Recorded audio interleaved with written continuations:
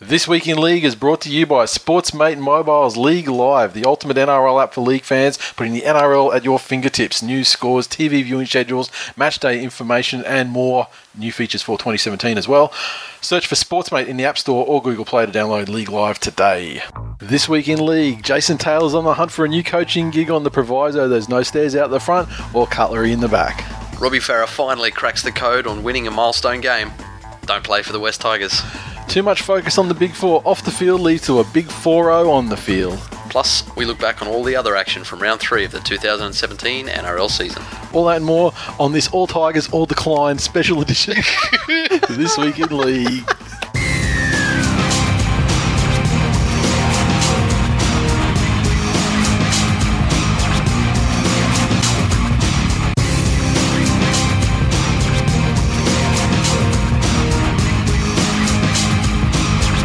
Welcome to episode 247 of This Week in League. I'm Nate. And I'm Jay. How you going, my man? Mate, very happy that I'm not a West Tigers fan. Well, you know, that's like more than usual. Yeah. What is best in life, Gordon?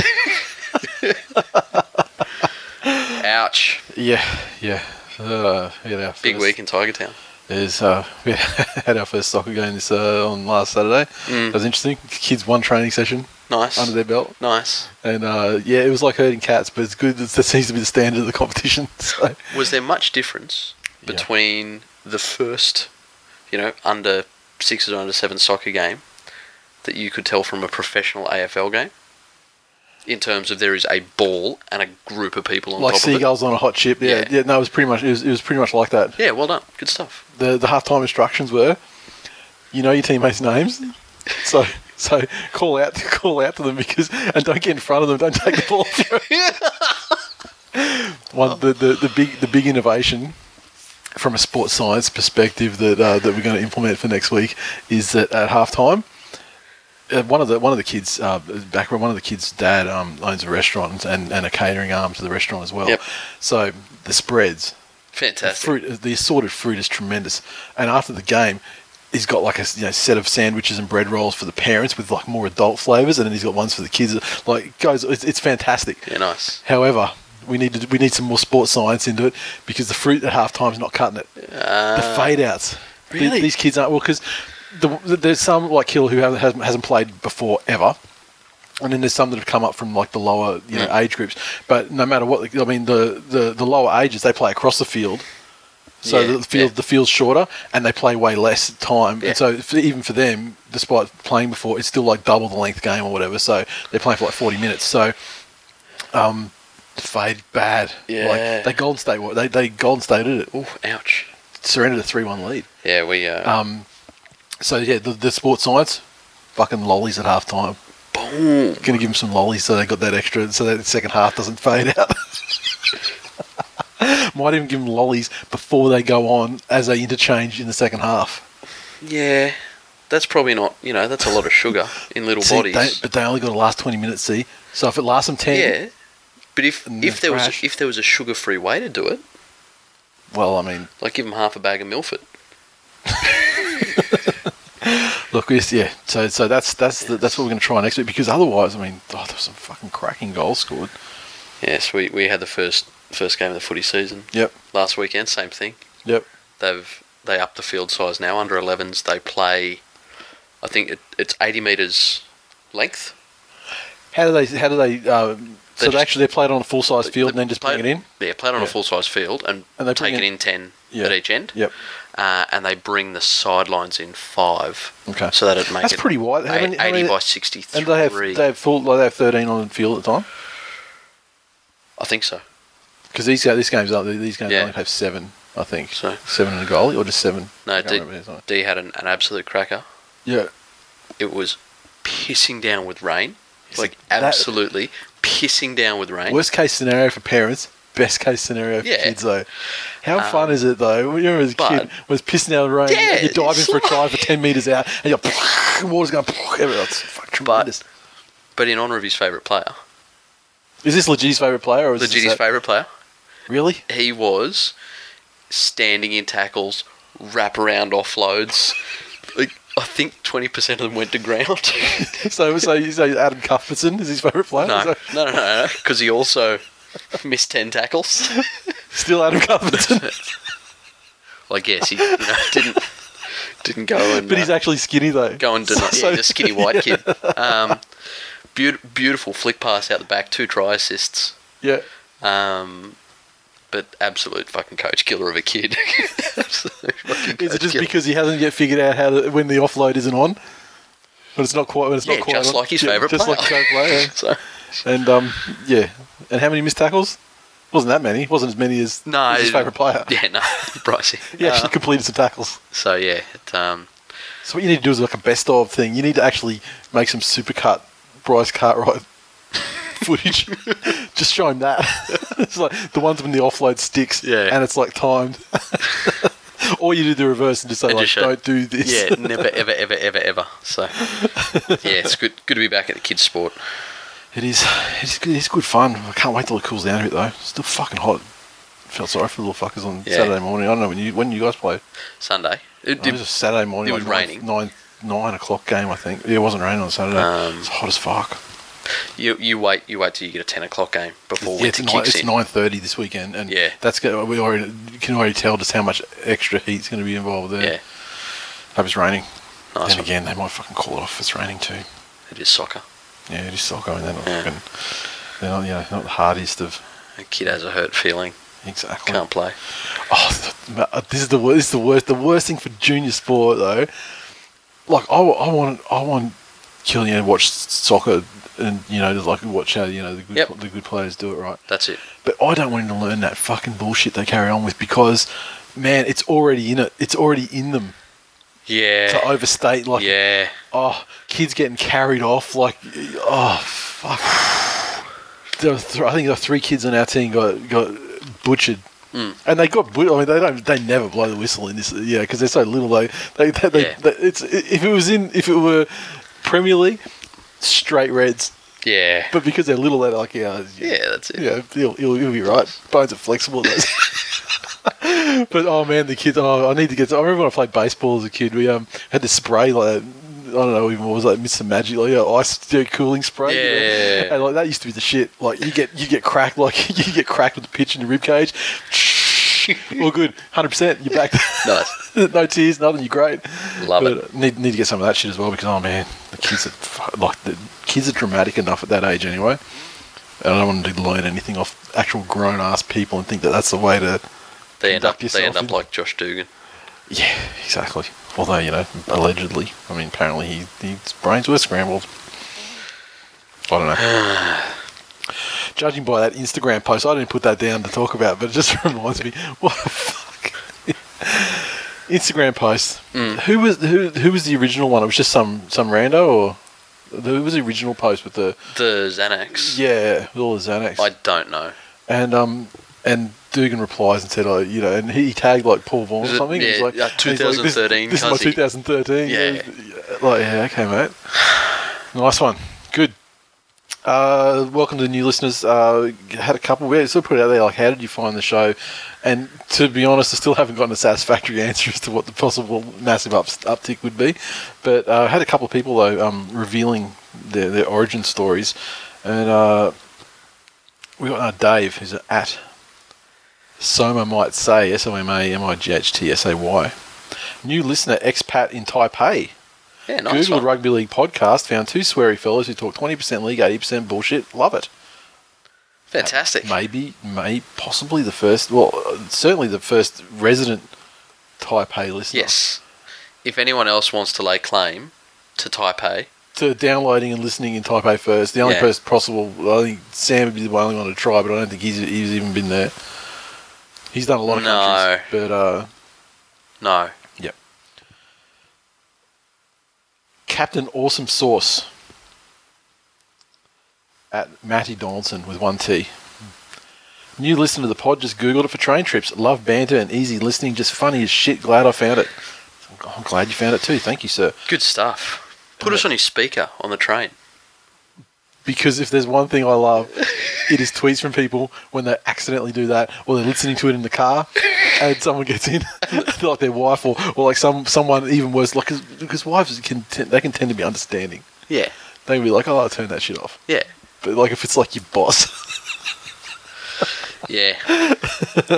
But back in the good old days, there was the odd occasion where, the wife would jump in my car to go out somewhere with the kids, and the Bluetooth was hooked up, and I was halfway through an app, and there was some choice times. That would happen in one of I can't remember which one of our cars it would be, but one where you had this is before we had a car that had like the Bluetooth connectivity, so you'd have the USB, and you'd plug it in. Oh yeah, cable, yeah. And you plug it in, and as soon as you plug it in, the phone the phone would go straight to like iTunes and just play the first thing on iTunes. And I don't have, because I've got all my stuff through Spotify, don't have anything on iTunes. But for some reason, there's some old episode 53 or something of this show somewhere lurking in the back passages of the phone somewhere, and so it just pops up. It's just like fuck it. Oh Jesus Christ!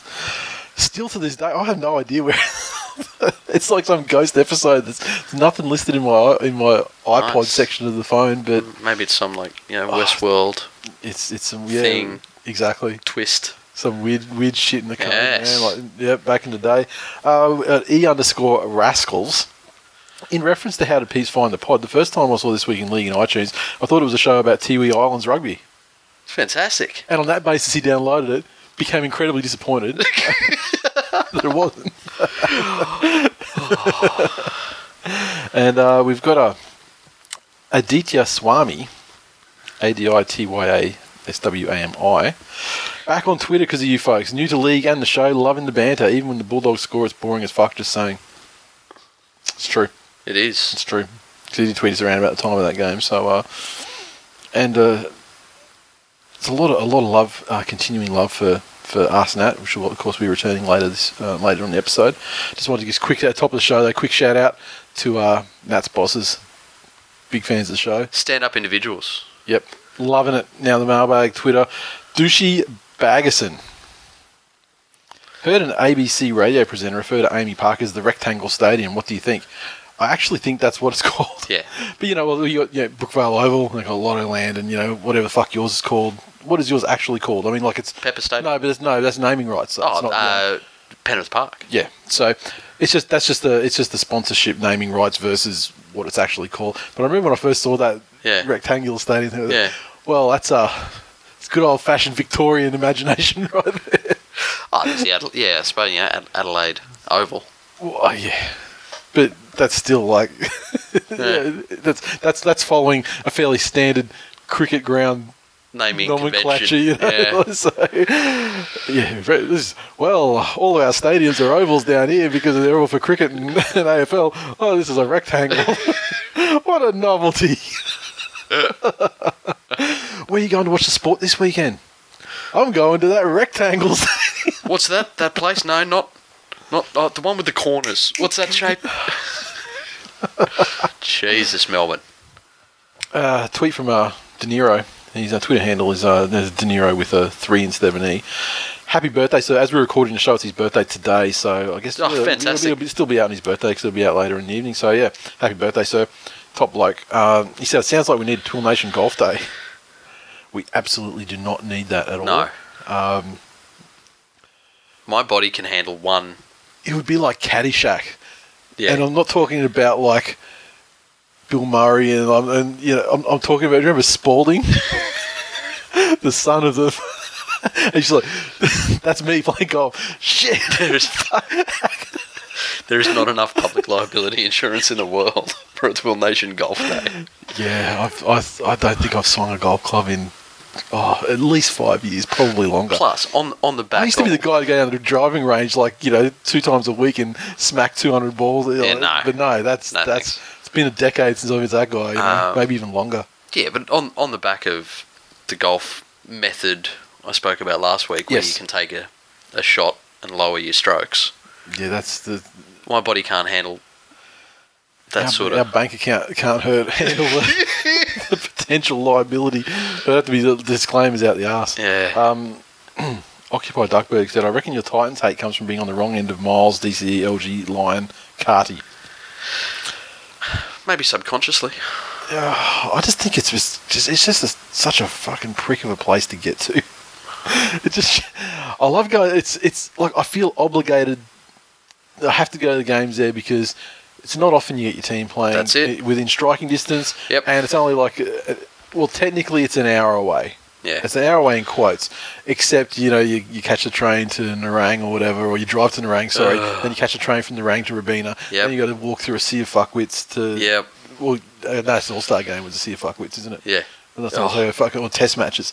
There's no sea when it's a Titans game. No. It's like, you walk through barren... It's like the road. You just walk through fucking deserted, unconstructed... It's like 2 days after it rains. There's just a little bit of water in a gutter somewhere.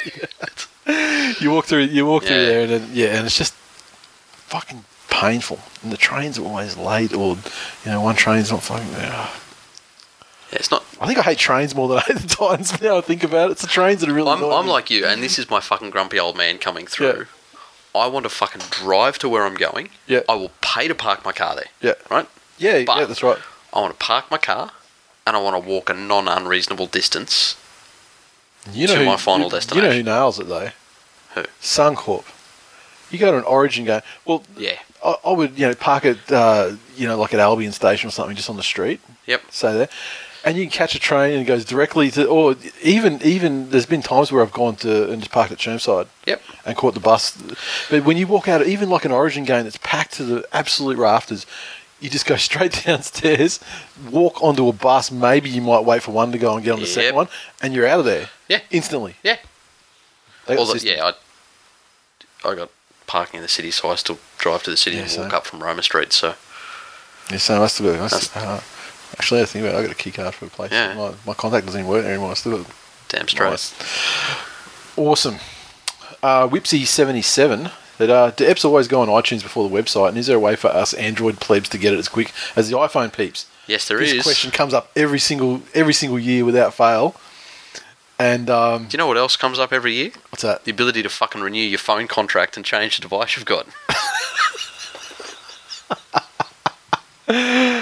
I hate to put it out there to the Android peeps to talk about that, because I should remember the great options that people come up with for Android each time, but it's because it doesn't affect me, I don't care.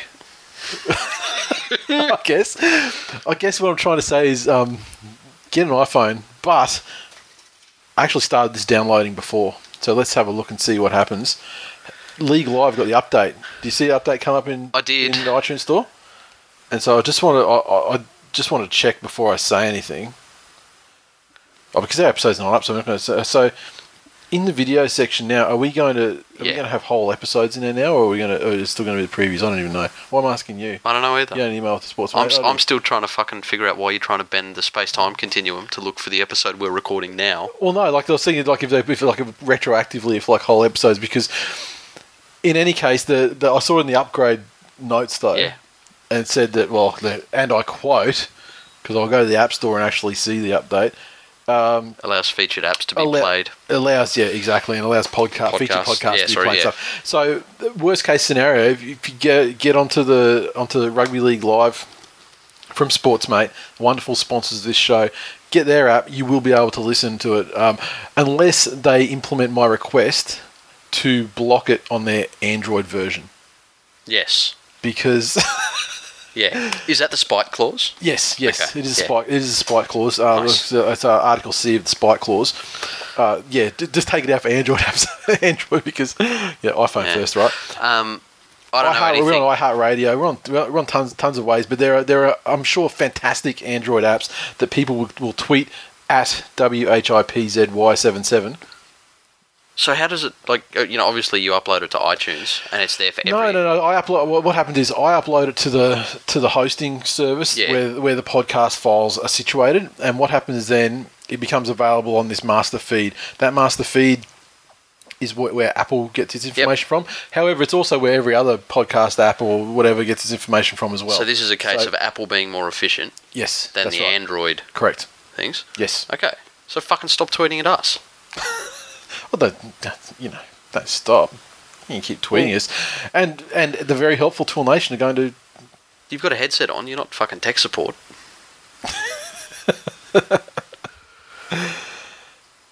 Our Holmes a Sexual 69 on the subject of players who got better after leaving the Storm, he said Jeremy Smith.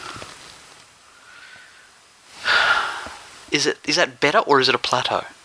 He certainly maintained a level for a while at least. Yeah.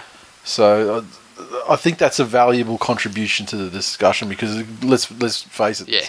Very short list. We're really struggling. But yeah, and look, valuable in a way now. Are we starting to see that plateau is the best you can hope for? It's true. Because how would you even characterise like your Inglis's? He wouldn't even be a plateau though, right? He got the premiership stuff, but he's an injury is the. I mean, that guy he still delivers on the big stage. Don't get me wrong. Yeah, he does. But certainly his health has suffered. His health has declined since leaving the Storm. So English harder to maintain joint integrity on one contract. We've spoken about this before.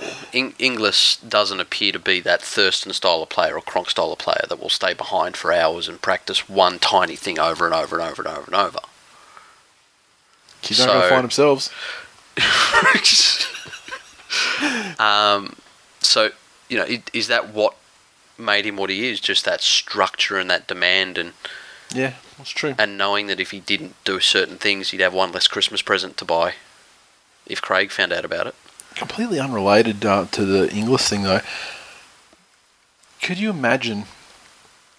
I wonder what sort of player Jamal Idris would be if he fronted up to the Storm. He would either last a matter of weeks.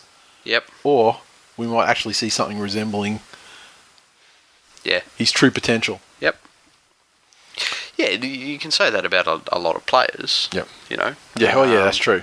And again, I think it comes down to this common denominator that there's not a lot of proactivity in wanting to do more.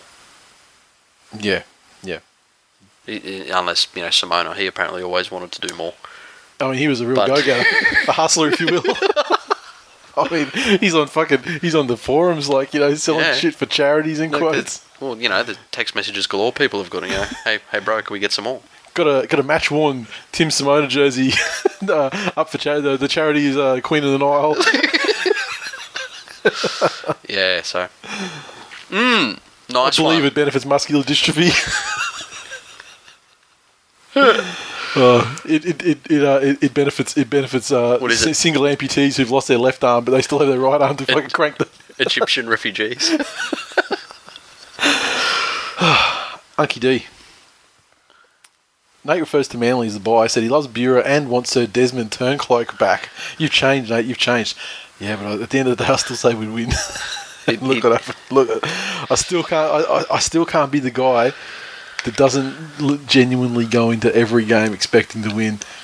I mean, there are definitely fans of other teams that, for example, I reckon the Eels, the Knights, they're the teams that have prolonged periods have never been great, for decades long. I understand. I get those guys being like that, but even in the bad, even in the post Northern Eagles years, I still we'll win. I mean, we've got John Mullane. Yeah, well, that's as good. We'll still win. Yeah. Yeah. You can't live your life the other way. Are we Torrens? You'll fucking get us home. That's it. Brendan Reeves. So is this a rift between Manly fans? Manly know how to rift. Are you the millennial style Manly fan? I don't even know. Forgotten where you come from.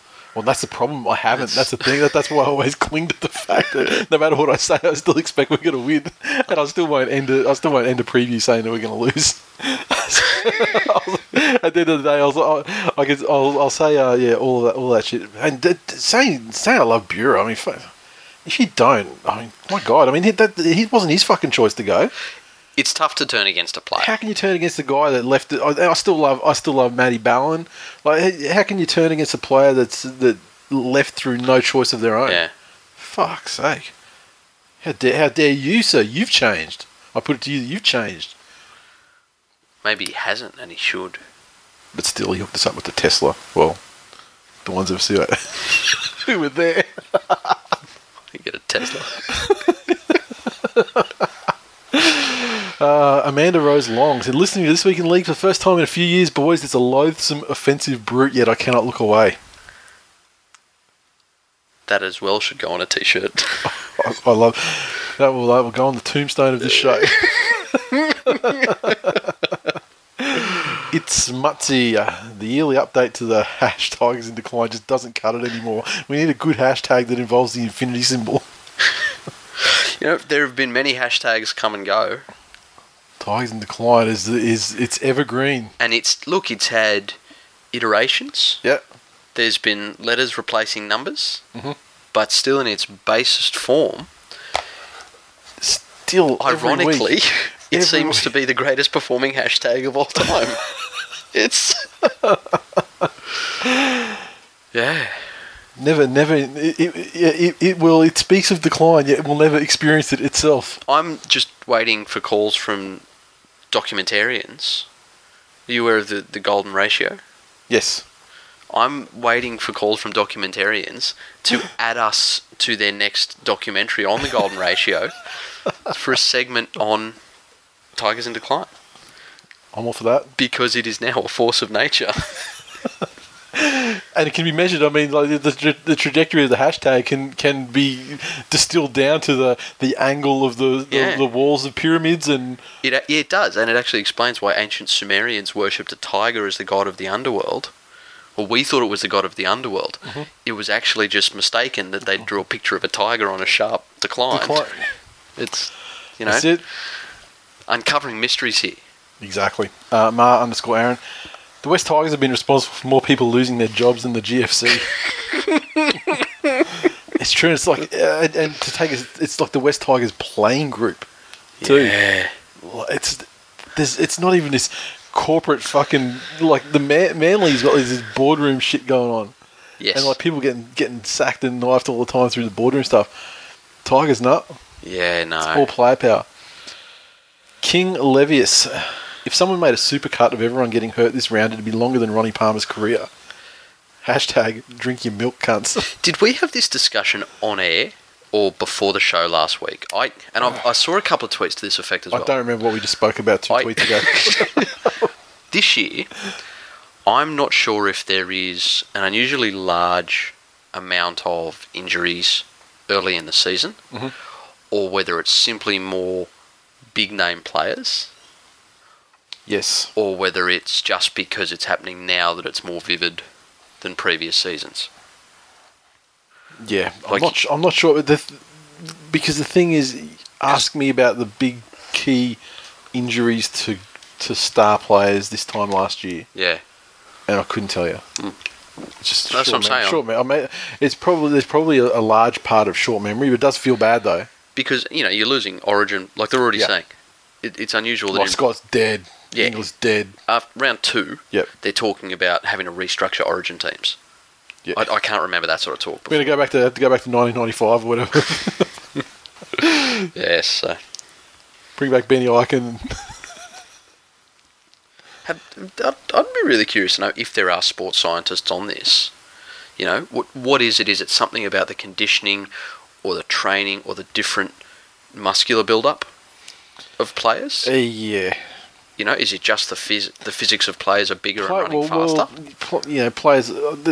There are players as well who have had numerous injuries to just recurring things like that. Yeah. But Matt Scott, what's his knee? It was an ACL, wasn't it? Didn't they confirm it? He's old. Like that's so. Yeah, but again, it was just something that was innocuous. He just did you see the footage? Yeah. He turned. Yep. And for that, like a non-impact or a non-shock injury to cause that. That to me is like a West Tigers fullback style injury. Like Tim Moulton get hit by something. Yeah. But that is that degradation over time? Can they check for that? Yeah. Should they be having? And they can. What can they do about it? I mean, can they? It surely must. Yeah. I don't know. Well, I don't know enough about the. That's what I'm saying. If any doctors out there in TWiL Nation, if you have a scan, can you see a weakened tendon or ligament? And if so, can you then go through some extra building around it? And then what do you do about it? Yeah. Because then that would have to come at the expense of whatever they're doing for their actual training with the team. No, it should. Well, unless that's going to. Or it'd have to work around it. Yeah. That's what I mean. Yeah, it's interesting. Mm. This week in X Factors is special this week because we had that XXX thing last week, so I just slotted straight in, didn't it? And I tell you, it captured... No one's imagination was captured by this XXX NRL porn parody thing than Perm. He sent us many tweets, but he's been a third man in starring Samuel Thighdate. He's got a hashtag, the hash XXX NRL. No, it's got to be something cornier. Like, he has to be third man in. It has to be third man in by Sam, Thiolay. Yeah, I'm not happy with either of those options, to be honest. Yeah. I don't have a better one to put forward. Yeah. I'm just on the sideline and say both of you aren't good enough. Yep. And do better. Yeah, fair enough. Okay. Giannis Mateus said, no need for a porn parody because Peter Power doused and Massive Mary are double penetrating the Dragons in real life. Says the guy following a team with 2 wins from 3 matches, including one over the defending premiers. And a significantly large victory over the premiership favourites. It's almost like there's some fucking Zanny coming downs in Dragon. What more do you want? Honestly. Obviously, he sent us that tweet before the game on the weekend, but still, it's still 500. That's a risky take. Yeah, when you tweeted a show recorded after a full round. Exactly. Don't you look quite the silly? _Aaron. How can you not know this is directed to you, by the way? He said, how can you not use the name Jason Nail Her? Yeah, that's fantastic. He's got #TWiL porn names. We didn't really specify a hashtag, but yeah, I like the XXX NRL one though. I'll tell you, the sequel to Jason Naylor is looking pretty horrible. He's relaxing at home, and out of nowhere he gets Aaron Woody and. Well, you see what you're saying is just like 4-on-1 thing. You thought, yeah. And he just cops 4 of them in the back. At Devonhead, Gary Felcher works better than Robbie, and he even comes with a porno. He does. Gary he really was the. Yeah. I don't want any. He was a porn-looking guy when that was the porn-looking guy look. He was doing it at the It's not like you. But that wasn't a porn guy. That was just a guy. It was like. I don't remember people walking around in the early early 90s just with moustaches, big moustaches. Really? Yeah, I don't remember that. Man, early 90s. Yeah. Yeah. Sounds like you were moving in circles that I wasn't. Hughes, Booney. Well, yeah, okay. In sport, I thought you were talking about society. Yeah, okay, sports stars. Yeah, well, sports echoed life. I feel like with the moustache thing, maybe it amplified life. Fuck cunt man buns on the street sometimes? Yeah, but I think you see more of them on the street than you do on a sporting field. Well, that's because there are more people on a street than on a sporting field usually. Yeah, that's fine, but I mean, you're saying the moustache thing is like you're talking about the opposite ratio, I think. No, I'm saying that there was a couple of moustaches in a sporting team. Many moustaches in real life. Yeah, that's the thing. I remember the sporting guys, but I don't remember the rank and file, average man walking around with the big mo. Go check some old family photos if you've got them. If you've got drunk uncles, mates of your dad. Yeah, never had the moustache. Yeah, okay. Never had the moustache in the family. Maybe you just needed some more masculine influences in your life. I was playing beards, but no moustache. Oh, that's good, okay, yeah. It was a pretty beardy time too. Yeah, interesting. Fuck, this week in facial hair. Well, why not? Why not? As beard having motherfuckers on the mic right now, why not? If your dad doesn't have a beard. Stepdad with a beard. Beards everywhere. No, you remember the song? If your dad doesn't have a beard. Yeah, you've got 2 mums. Yeah. And so TWiL Nation, if you want to go with the whole stepdad, you want to continue with that analogy, yes. Then you most certainly do not have any mums. And thankfully, TWiL mum does not have a beard. That's right. That's fantastic. So that would also be problematic. Not in this age of equality and acceptance, Nathan, surely. Look, I'm still going to say yeah.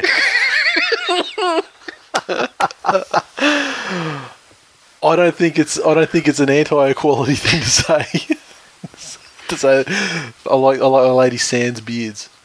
Unless, if at all possible. Unless it is a very old, wise Asian lady. And the beard consists of just one hair. That's totally fine, and I will buy whatever tea she is selling. If I saw that person, How could you not just go off? Of course, it's taking such root though. Like you just can't. It's like fucking ropes, like a vine. Our boys over in the UK, Super League Pod at Super League Pod on Twitter. Make sure you get around those guys. Is this week? Listen to the show. This week in Matty Parcell. This week, I'm not even going to say. They've given me the heads up. Obviously, I've got the file, but listen to yourself. They're going to go, but they're going to change it up every week. Fantastic. So here they are for the segment formerly known as This Week in Luke Dawn. Take it away, boys.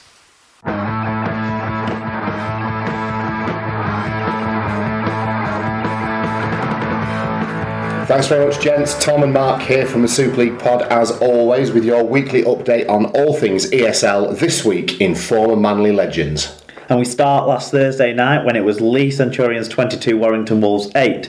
We had a great insight into how sloppy Kurt Gidley's hands have become, courtesy of the new player cam, as the bragging rights went to Super League's new boys, Lee Centurions. The win came despite a sin bin for the gift, showing he's fitting in well with the Centurions Grub Club by cleaning out Warrington's Kevin Brown. A 2-try display from Lee's King Grub, Gareth Hock, helped the home side to a victory in a game that winless Warrington rarely threatened them in. And on Friday night, the weekend's fixtures got started as Hull FC took on the Widnes Vikings, who they duly defeated 32 points to 12.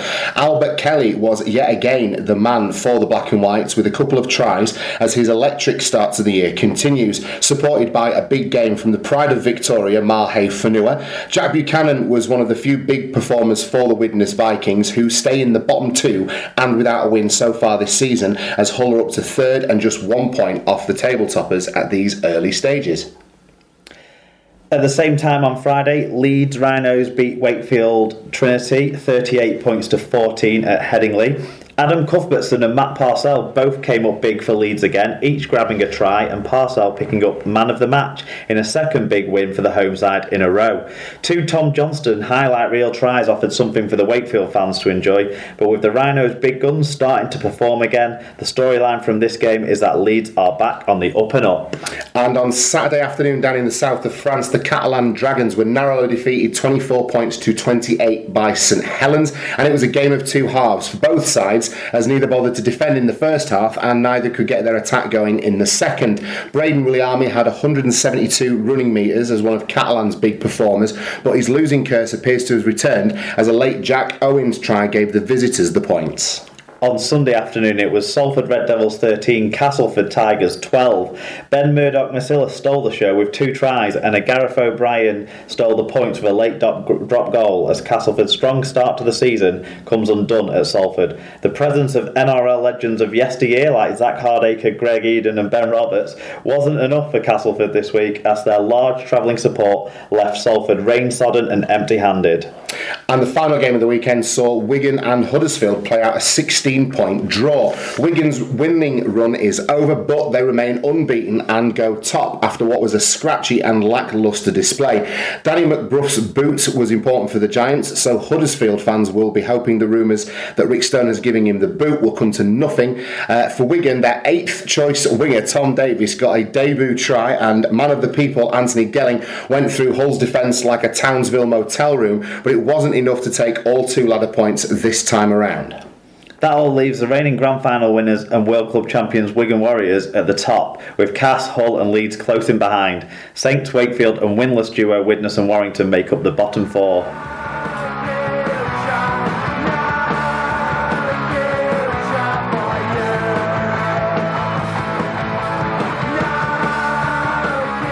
Memberships. Okay, so this is the state of play at the moment. Not consensus, but significant, I guess, feedback. They said they prefer the black hoodie. That's fine. I have got an email in at the moment with the guys who do the shirts, but are going to be doing the hoodies. I'm going to see if we can try and split give people the option. Yep. It's possible. I think. I mean, it's certainly possible, but how possible without affecting the cost is the thing, because I guess it's like the quantity of each you get and that sort of thing. But we'll do our best with that. Brand new sticker. A lot of people wanting the bottle opener. Yeah. So that's fine. Happy to go with that. You fucking drunk degenerates. It's fantastic. It's like it's almost like they it's like a drinking culture sprung up around this show. I don't know why. It's not like we're recording out of the Vatican or something. No, that's true. And, having meetups at pubs and whatnot. Yes. We had On a Blood Buzz set on the membership. I want a note from G, promising not to miss my birthday again, and a Walkman from you to distract me from the fact he's sexing mum.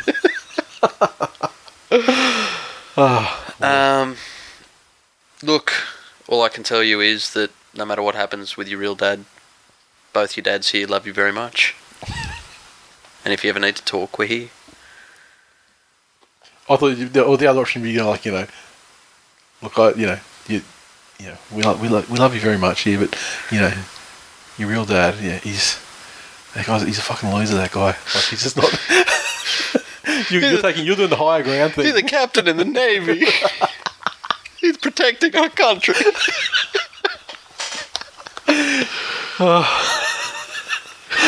Astronauts said regarding the Vuvuzela, it couldn't be worse than the drum they let into Hope Solo. There are so many fucking jokes after that. There really is. But let's keep the jokes out of it. And the drum down there is terrible. Which is why there's only 4 people sit down that end of the field, because no one can stand that fucking drum. Yes. I am all for Penrith had the fucking jazz band. Yeah. Cab Callowaying all the fucking season last year. Fantastic. I'd rather they played the Zorb game at half time than that. See, every single person had some sort of musical talent. Yeah. And it's a thing, they do it in the NBA. There are 4 or 5 different songs that everyone knows the tune to in at least 10 words. Yep. And they're your G-up songs. Yep. Fantastic. One fuckwit that can swing an arm does not make atmosphere. That's right. Useless cunts. Agree. Jesse MC21 said, bring back the hat.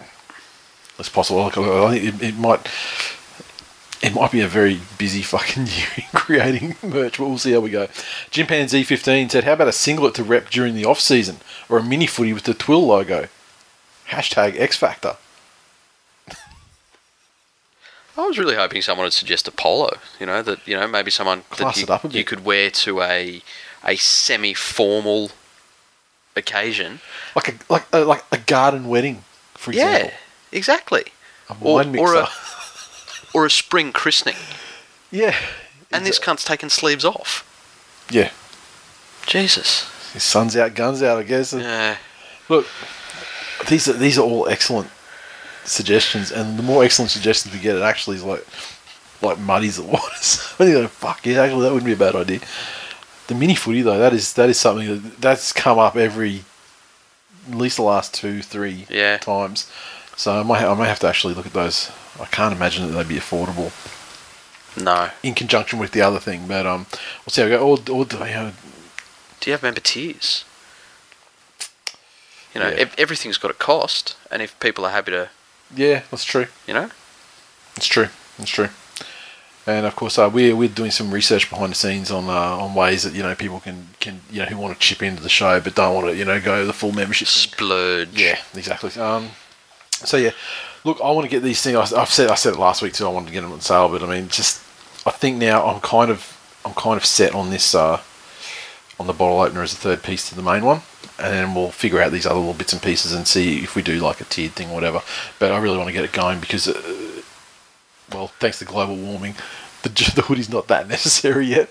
But I would like to think it would be necessary in the next sort of 4 to 6 weeks. Yeah, that's it. Yeah, so definitely. Which would be the perfect time frame to sort of get it on sale, get it out. Blah, blah, blah, Sounds good.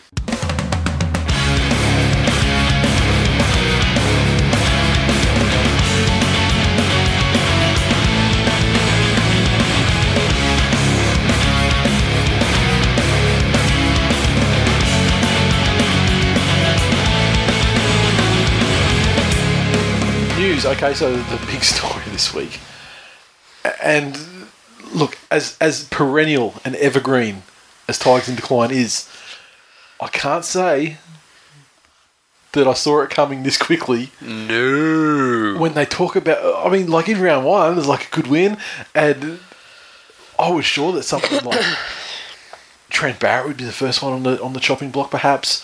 There's a lot of talk, McGregor as well, but the Saints fans just don't like him being their coach no matter what, under any circumstances. No, I they think. don't.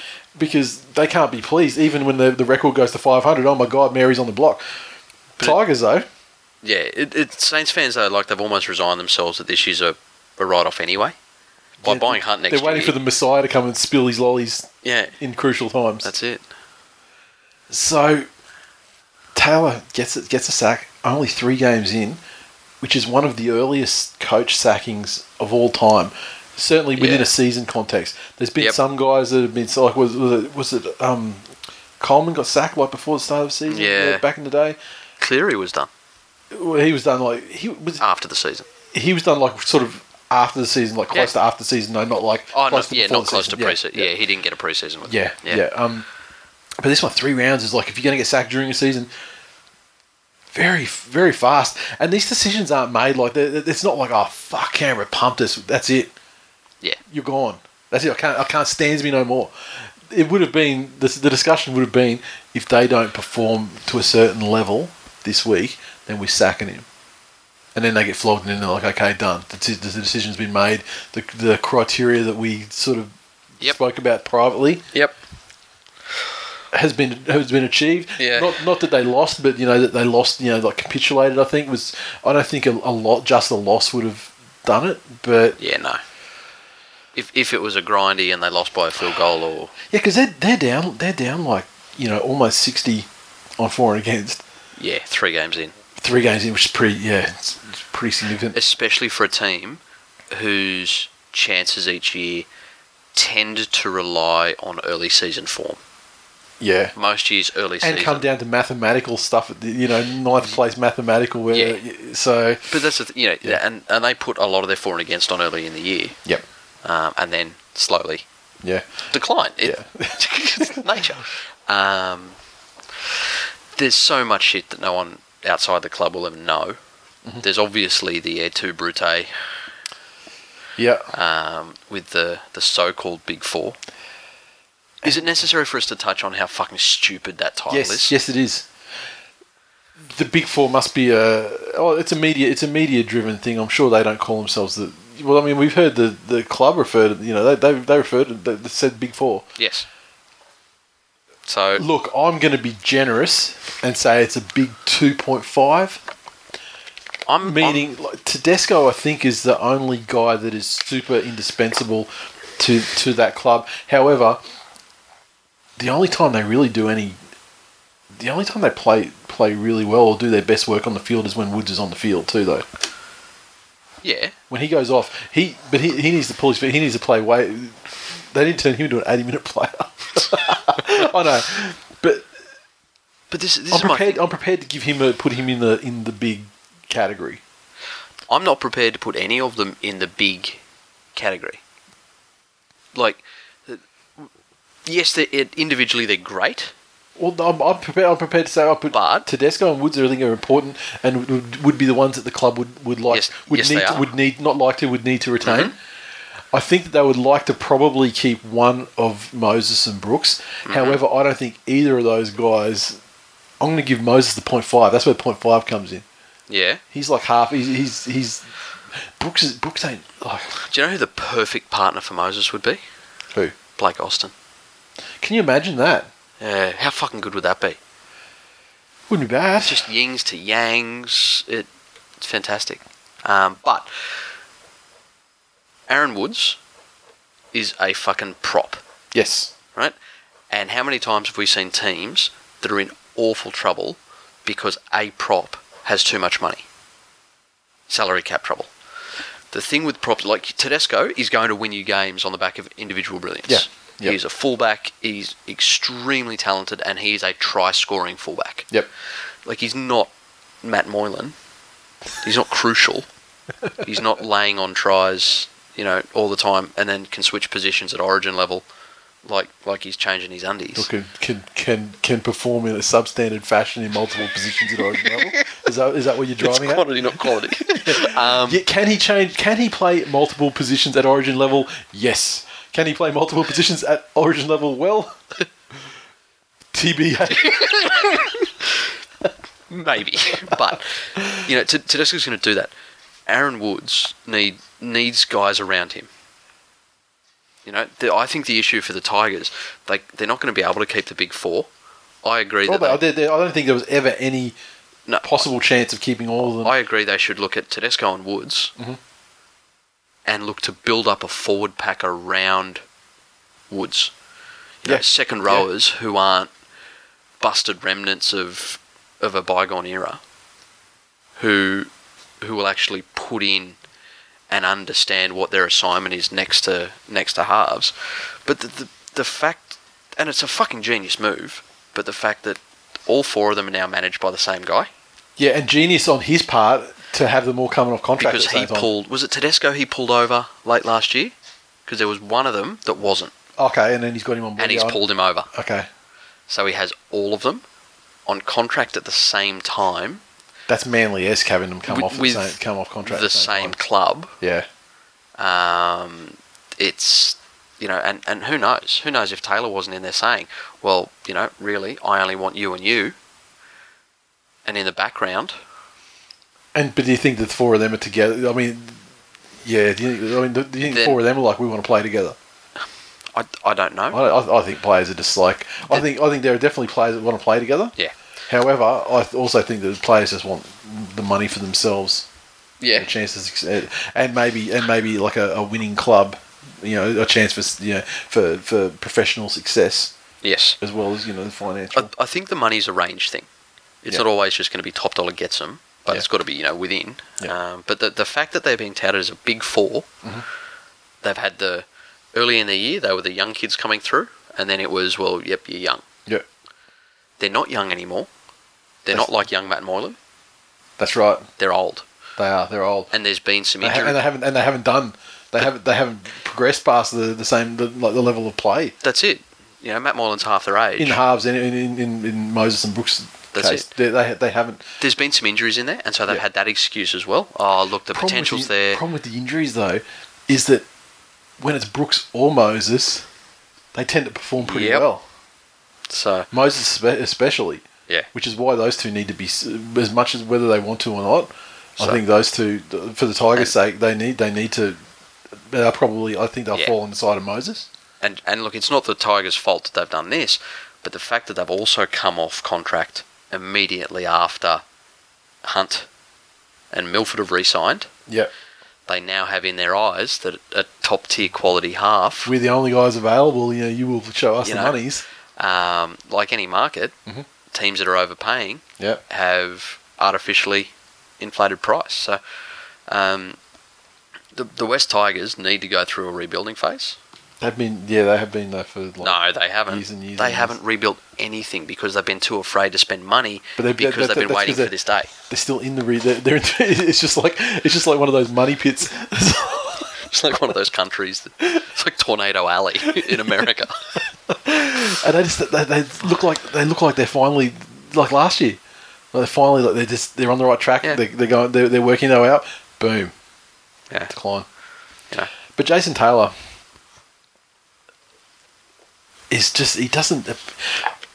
I don't know the guy, and I haven't met the guy. But my impression of Jason Taylor is that he is an incredibly unlikable fucking person. Yep.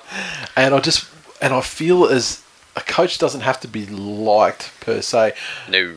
But even the real dour fucking seemingly humorless cunts like Benny and Bellamy and that, their players won't speak. Their players know the private side, the fatherly side, or whatever. Yeah, you know, that's it. I just don't feel like he's got that. No, he looks like a conniving little shit. And did you read that article where it was talking about the North Sydney thing? The barbecue? Yeah. Yeah. So the story was that Peter Louis was had decided that the problem at Norths year was Jason Taylor. So Jason Taylor convenes a barbecue, gets the whole team around, and convinces them that the problem's Peter Louis. Yep. And then then they present to Peter Louis the next opportunity and say, "Look, you've lost the dressing room," and so he then resigns. There's only so many times. And then he's traffic warden. Remember, he had the parking ticket thing as well. That's another sign of character. Well, to take on that job. I understand people got to eat. However, if you're going to be a parking fucking traffic warden, be fucking Robin Hood. Yeah. Yeah, you know. Don't be Jason Taylor. Yeah, But exactly. that is what the impression I get of his character as well. That he's conniving, that he will try to work people, both sides of an angle. And there's only so many. If you're not a fucking genius level international spy trained in deep cover operations and subterfuge, there's only so long before people start to realise this fucker talks about people a lot behind their back. Mm-hmm. And they put it together in their head that if he's doing it about everybody else... And two people or just two people just get together and compare notes. Then, hey, he said, but I... Yeah, it's... You know what? I'm not even trolling. Like someone like we've spoken about it before. Brian Smith, who is the guy like can't get him up. Well, he was the architect. Won't win your grand final. He was the original reformist. Yeah. Guy in there in the West Tigers. Yep. And I think he won't win him a premiership. No. However, he could maybe clean out. He could maybe clean him out a bit. I think Ivan. Well, Cleary's he's the obvious choice, right? He's available. Choice. He's a still a very highly lauded coach. I really hope he goes to Wests. Yeah, I hope he does too. Because that is the lowest fucking chance in the entire NRL of Nathan following to be coached by his dad. Yeah, you think though? There is no fucking way Wests have Cleary money after they've re-signed any of their big four. Yeah, but okay, so they re-sign Woods and they re-sign Tedesco. Yep. And they don't have one. Brooks goes to let's say Brooks goes to the Dogs. That's been spoken about in the past. Right there, they're opening up a slot. They are. Is Brooks on 900k a season?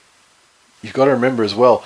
There's people go to clubs for reasons other than money, or they take. Yeah. Sometimes it's because they want to win a premiership. Yep. Sometimes it could be because a close relation of theirs perhaps might be the coach. He won't go to Tigers. You can never say never, though. Oh, never say never. And true to form with Penrith, he'll win us one premiership and then fuck off. But the thing with Cleary is that going because of the coach, that's a far more valid and possible reason than just like dollars. I think. The look on your face right now, obviously we're not a visual medium, the look on your face right now is absolute terror. No, it's confidence. It's a man trying to put on a brave face, knowing the end is nigh. No. For his relationship with that player. No. But Jason Taylor, I can't personally speak on the guy, but for everything I've read and I feel like he's a real shit human. And I don't see much work for him in rugby league. He was on a hiding to nothing at the Tigers. Let's face it, the way that they were just the environment there. Yeah. But it's just so weird. If you're going to fire a guy, the only thing I get is why wouldn't you just fuck him off at the end of the season? How committed to it?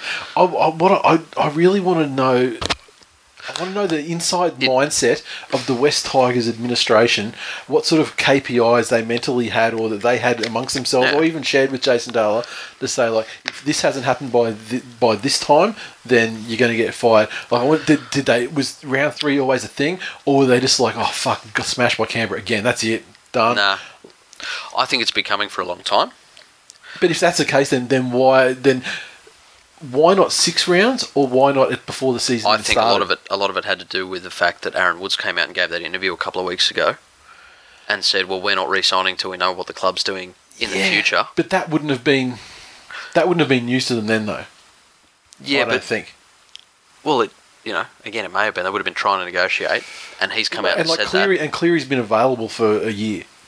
So it just seems like. So it goes more to the point. Why not either before the season, bring in a new coach over the off-season? Yep.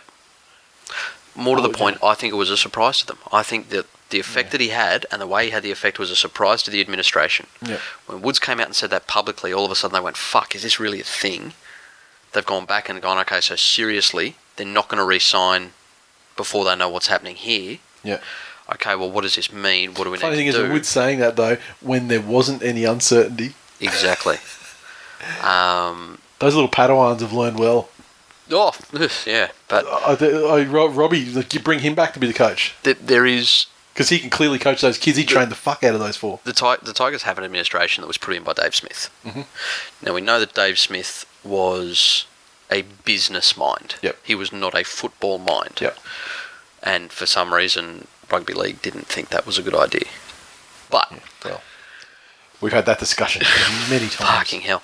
So it wouldn't surprise me, and there is a trend at the moment about businesses looking at the sunk cost fallacy. Mm-hmm.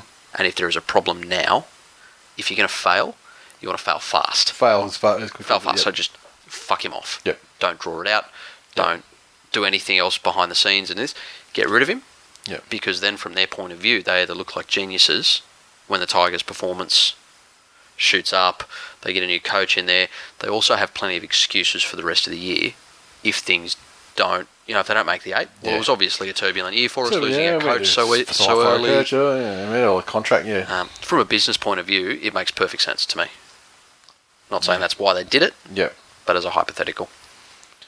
Okay, so concussions back in the spotlight. Well, they've kind of always been in the spotlight this season especially. I mean, they are putting there's a lot of emphasis on the HIAs and whatnot. Yep. But Todd Greenberg has come out and said that he was, in his opinion, 3 clubs had failed to follow the concussion rules adequately during the weekend matches and issued breach notices to the Titans, the Dragons and the Knights. The Knights were fined $100,000 for the incident involving Brendan Elliott. The Dragons for Dugan, $100,000 as well. The Titans, $150,000 for incidents involving LG, Joe Greenwood and Ryan Simpkins. So, unless you're a Titans fan, do the math and tell us how much that is per brain. I think it's hilarious that they value Josh Dugan's brain at $100,000, yet the Titans are only $50,000. I mean, this is Dugan's. This is 2013 Xanax World Tour fucking. Maybe they're thinking if they get his brain, they can dry it out and smoke it. Like a toad skin. Yeah. Look, I actually me and Todd have had our issues in the past, it's fair to say. I applaud these breach notices. It's not over yet. The clubs will appeal them. I know that for a fact that all clubs except for the Titans have responded at the moment. The Titans may have responded in the interim as well while we're recording. Yep. They're going to try and get out of these fines if they possibly can, and perhaps there might be a reduction. Like they go, okay, they'll appeal, they'll find a middle ground where they'll hit them with something, but not the full thing. So it looks like they've made their statement and they've made their points to the rest of the clubs. I'm not sure. Funny thing is though, like with the finding the Titans and the Knights, of course, means it's just the NRL's just taking money out of their left pocket and putting it into their right pocket. In a manner of speaking, yeah. In a matter of actual ownership. Yeah. It's just taking it out of one pile and putting it in another pile. Yeah. Which means the Dragons will be like, oh shit, we're the only ones that actually they're paying with Monopoly money. Show how serious we are. We find the Knights and the Titans $100 bajillion. We didn't think that here is an IOU. We weren't sure about Dugan because he's known to lie down for no reason. So we'll only do only 100 for you guys. We didn't know whether Dukes was actually hurt or whether he just chomped down on a couple of bars. So,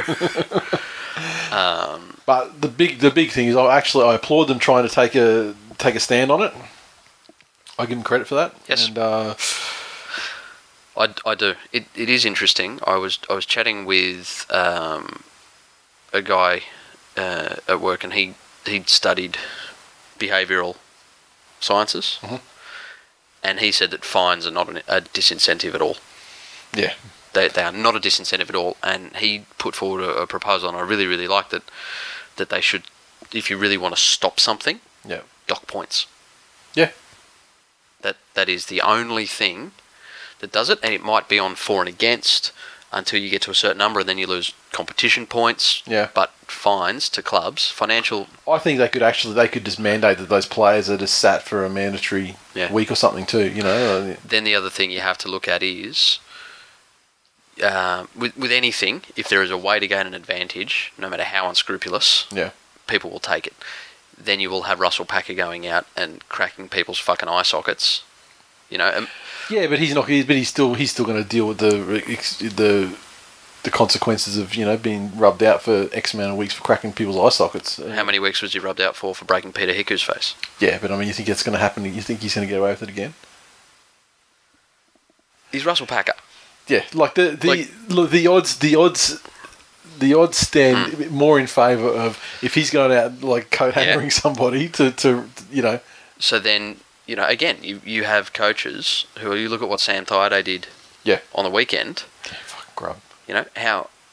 How soon before there are, head clashes that are taking out playmakers. So he said that you have to... To what end, though? You're not playing. You're not playing teams twice in a row. Well, okay. So there's no benefit to yourself to do that. Well, how do you penalise someone for a head clash? Yeah, you don't. But I mean, like, how do you? There's no. So you think immediate benefit to? You think Corbin Sims, if this was all put in, Corbin Sims wouldn't run at Jonathan Thurston for a good old head knock. 10 minutes left to go. Next time the Broncos and the Cowboys are tied.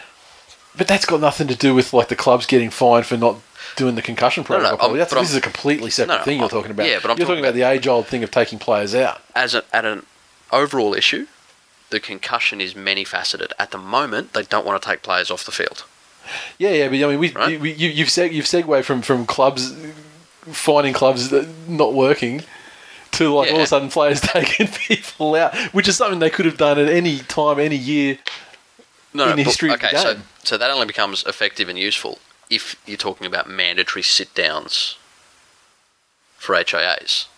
So what I'm talking about is a mandatory like if the NRL independent doctor, if they feel that they haven't followed the concussion rules during the course of a match, then they rub the player out for the next week or something like that. Yeah, interesting. Yeah. Not like actually during the course of a game. Not like Corbin Sims head clashes Jonathan Thurston, and then they're like going, "Oh fuck, well, just in case that's it, Thurston, you got to sit down for the rest." No, not during the course of a game. Yeah. I'm saying like you've got to run through the process for the inspection, and that they are supposed to do now. And if the player does, fails, then he has to go off like now. But if then in the situation if you're saying like a fine's not going to work, fines won't be a disincentive. Yeah. To stop people trying to avoid taking players off. Yeah. I think you treat it like it's almost like the players. We say, look, we care about head injury, and we care about the possible consequences of head injuries on players. So we feel you haven't done, you haven't followed the process properly. So therefore, that player gets a mandatory. Because they have the concussion thing to test now. They go, okay, that player's out for a week. Because of concussion. Because they've felt it afterwards. The player may or may not have been concussed. You didn't follow the process though. So as the organising body of the game, we're taking the decision out of your hands. We're going to err on the side of player safety. And so that guy's getting set. And also, they're erring on the side of players, but they are also like punishing them for not. Yes. Taking the player safety into no, definitely. So. But the other things that have to be considered in this one, I think Nathan Brown's idea of, because at the moment there's you get your free interchange if someone has to go off for an HIA. Yeah. I don't really see an issue in having an extra man on the bench or an extra man available if someone's actually rubbed out. If you are depleted. Now, then the argument, and that's why it's such a fucking hard issue. That's the laudable one, because the free interchange, and then all of a sudden, oh my god. Yeah. You could fail an HIA on purpose. Future Dally M medalist Ryan James had a bit of a sit down the other week. The problem with the HIAs is that no player wants to go off. Exactly. So if there's some way they can jag passing it, or if they're borderline, then great. Then they're happy. But that's the other thing. However, get rid of team doctors. Yeah. And have NRL sanctioned doctors on the field. And that way, when he's saying that's almost a weekly theme for us. It's like you need to come off. Yeah. The player can't say, "Nah, go away. I'm fine." No, you're going to come off now. Yeah. And if he doesn't, then the referee will send him off. That's really fucking simple. Then you start putting your interchange player as like some sort of specialist strike weapon, and then all of a sudden the player's gone down with the head thing, and they're like, and they're like whatever the HIA is, like like where you're playing, you go, spaghetti, and they're like, oh, this guy's fucked, get him off, and then all of a sudden you get this fresh guy come on. Yeah, that's the thing. It's always going to be laudable. Yeah, but there's so many things to consider. Yeah, but I think the fact that you have players telling doctors that they don't have concussion. I don't know what the actual. I mean, it's a standardised process that they all would have to follow. They go out, they look at them, and then it's more scientific than that, though, right? Yeah, but they'll talk to the player, but then they can review what went on. And is it 10 seconds if they're down for more than 10 seconds to get to their feet? Fuck, I mean, that's like every play of the ball, isn't it? Trying to milk. And then apparently the other night, the TV screen that they were looking in to see Dugan was broken. Yeah. Have more than one fucking television in the whole fucking place. Open up the fucking NRL app on your phone. So, but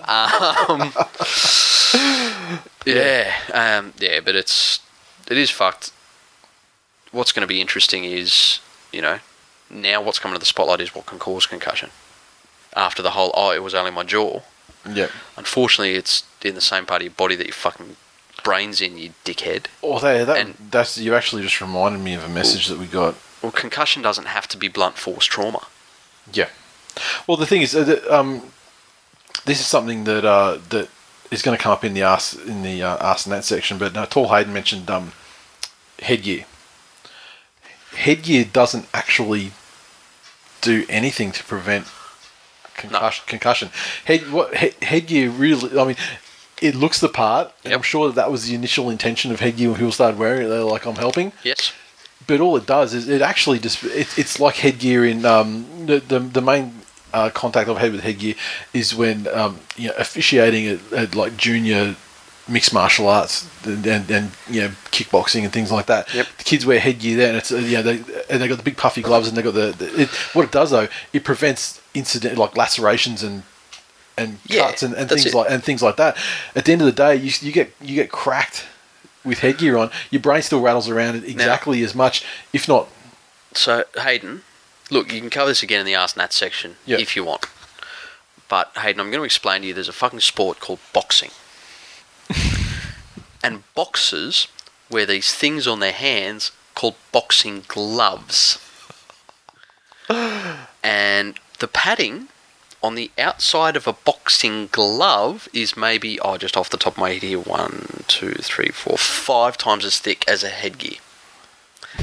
And you can still be concussed if you are punched by somebody wearing a boxing glove. Well, that's a whole other thing, like on the MMA side of things as well, because the MMA gloves are far smaller. Yeah. And people are like, oh my god, that's so brutal, because the guy gets cracked and he's knocked out.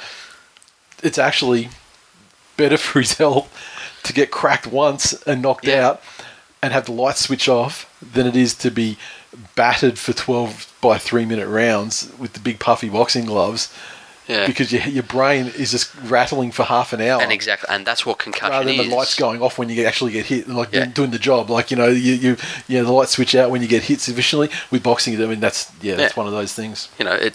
It's with concussion, it's the rattling of the brain inside the head. Yeah. You don't say, well, I've got AIDS, I better cure it by not having any more unprotected orgies. Like the AIDS is what'll get you. It's not the orgies at that stage. So that's quite some pull. It's the first one to come to your head. Yeah. So I think there's been cases where kickers have been taken, late and after they've taken their focus off, that are just as likely to cause concussions than a crack to the scone. Yep. So fuck off, players. You're not doctors. And vaccinate your fucking kids.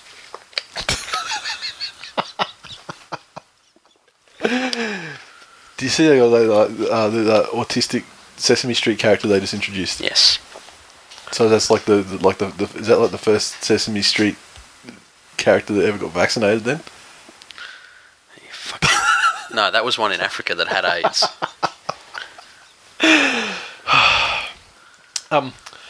Jason Taumalolo is last night. This was hitting the tweet machine last night. He was on the verge of signing a 10-year deal with the Cowboys, worth $10 million. What do you think about that deal? I've got a lot of opinions about it. What I think about that deal is I don't know enough about that deal to have an opinion. If just like face value, so all we've got is 10 years, $1 million a year. I think for Taumalolo, it's funny. There's so many aspects to it. For Taumalolo, I go, yeah, that's fantastic. That's $10 million. That's a lot of eggs. A lot of fucking cash, mate. Good job. Get that money. Yes. However, the salary cap in 10 years' time, if he's as good now as he is, if he's as good in 10 years as he is right now, That million a year would be fucking massive unders for him. However, he's kind of locking in a good chunk of change now. So that's so that's it. And then on the Cowboys side, you look at it from their side, you go, it's the flip side. If he's as good now, then as he is now, then man, we're getting him for unders on the last 5 years of that deal. Yeah. However, if he blows an ACL next week, exactly. Then what? It's look, who knows? Or if he turns into Nate Miles, in 4 years' time. Fuck. That's what I was saying. Both stand to be huge winners and huge losers from this deal. Because it's not uncommon to put percentage increases in line with salary cap. Yep. In there. And that's one thing that we don't know about. And you'd think a manager would be smart to do that for him, but... Yeah. It may be that he's very happy playing football in North Queensland and his family's settled. Yeah. And if his kid has... I don't know if he's got fucking kids, but if the kid started school, that would, see them through their schooling in a stable environment. Mm-hmm. I think there is far more risk for the Cowboys than there is for him. Yeah. And if the Cowboys sign off on that, that's fine. And what sort of what sort of clauses are in place for 5 years he does an ACL or suffers a career-ending incident? Yeah, that is a tough one. Payouts and so forth. There's so much that we don't know about it, but on face value, all I'm commenting on the face value, 10 years, $1 million a year. How many 10-year deals have ended out well? Exactly to date? Well... It's too early really to say because the 10-year deal is a... Was Benji the first one? It's a newish sort of thing though. Let's just dial it back and say 5-year deals. Yeah. 0. No, nothing at all. Yeah. So 10-year deal, you have to extrapolate and say... Yeah. Slim to no chance of being fulfilled in its entirety. Yeah. I've seen it bandied around a lot, especially with the West Tigers situation at the moment. Yeah.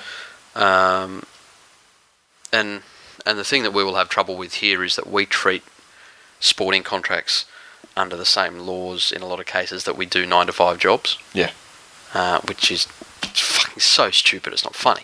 However, an NFL style model where you can be signed to a contract and whilst you are playing and performing, it's guaranteed. Yeah. But at any stage, they can cut you. Yeah, or there's like a base portion, and then there's there's a guaranteed portion, and then there's a that's it. Whatever performance based or longevity based. Can you imagine what the negotiating power of the West Tigers as a club?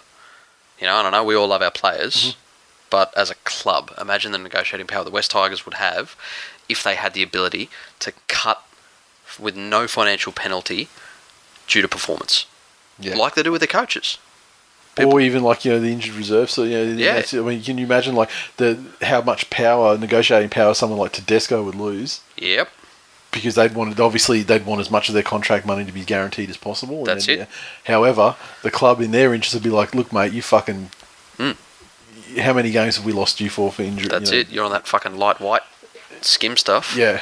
So that's and then there could be the NRL could set up a foundation where for players who suffer career-ending injuries that are cut by their team, then the NRL will pay a percentage of that as a disability insurance, like a pension sort of thing. Yeah. Yep.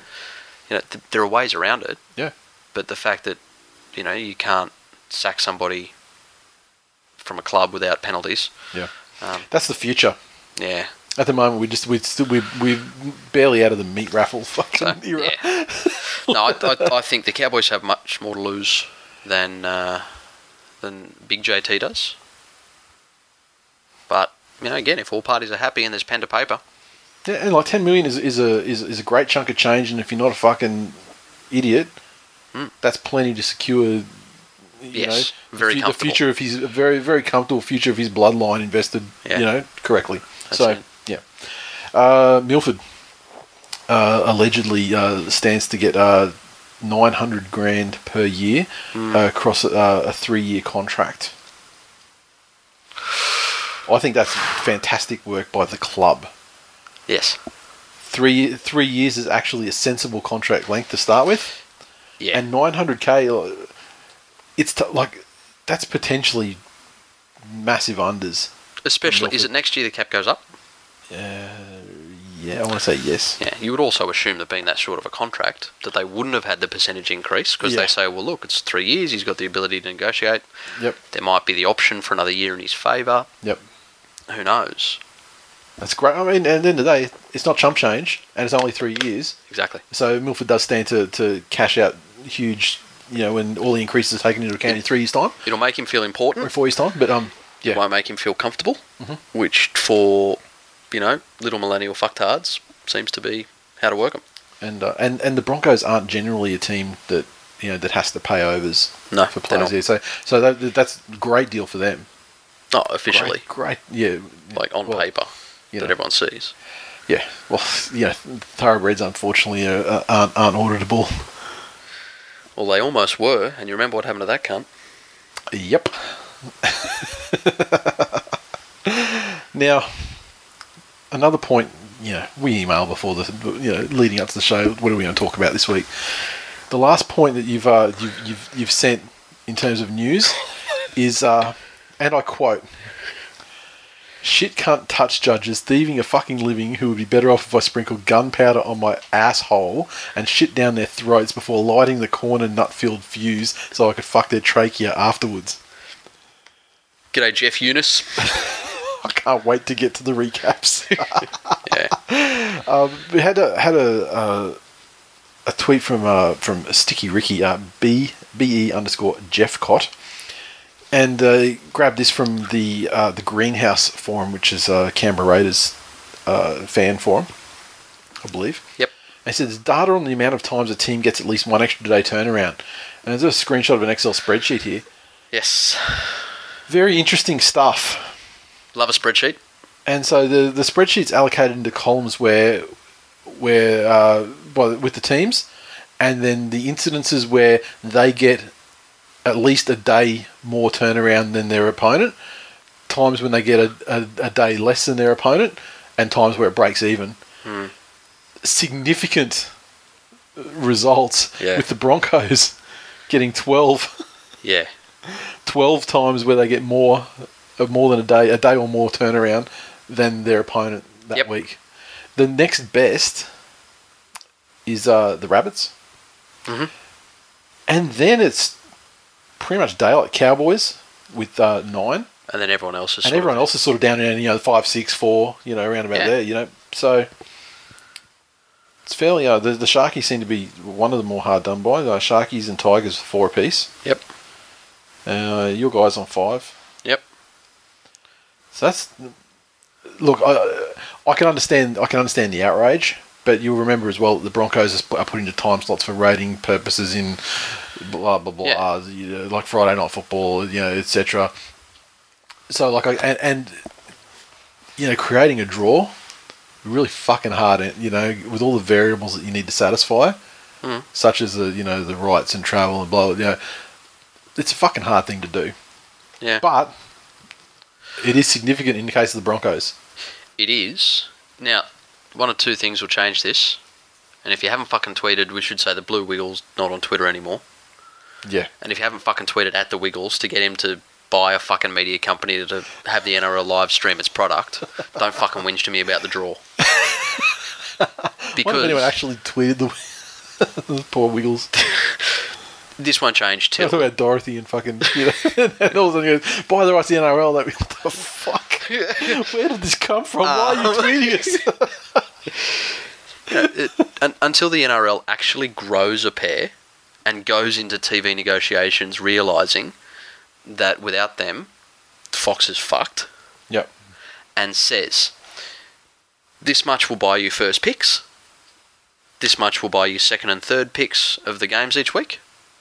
However, we will tell you on what days these games must fall. Yep. So, that might mean that you don't always get what you want first pick on Friday night, or if the NRL broadcast its own product and then sold that to different... Yeah. But it is what it is. It'd be so easy to create a draw without ratings variables because you'd stick it into a program and it would just spit everything out for you. And it would be perfect. The teams with the turnarounds and the Exactly. and a share of different time slots for the benefit of the fans and Yep. Again, there's things like, well, okay, what does it mean that you never ever have to catch a ball without the sun in your eyes? Well, how deep are you going to go here? It'll have an effect. Doubt it's measurable in any way, shape, or form, but it's not a good look. Yep. And finally got a tweet here. It doesn't really fit into it. It sort of fits into game ones a little bit, but it's separated it out. But Mr. Hectic 32 Habib tweeted us about the Sharks. He saw the Sharks social media. Yes.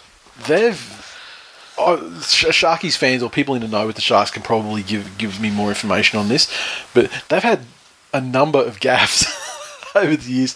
They talked about the coon toss. This is just typo stuff. Obviously, there's obviously no intent. But this one, they had another one on the other night, and it's half time.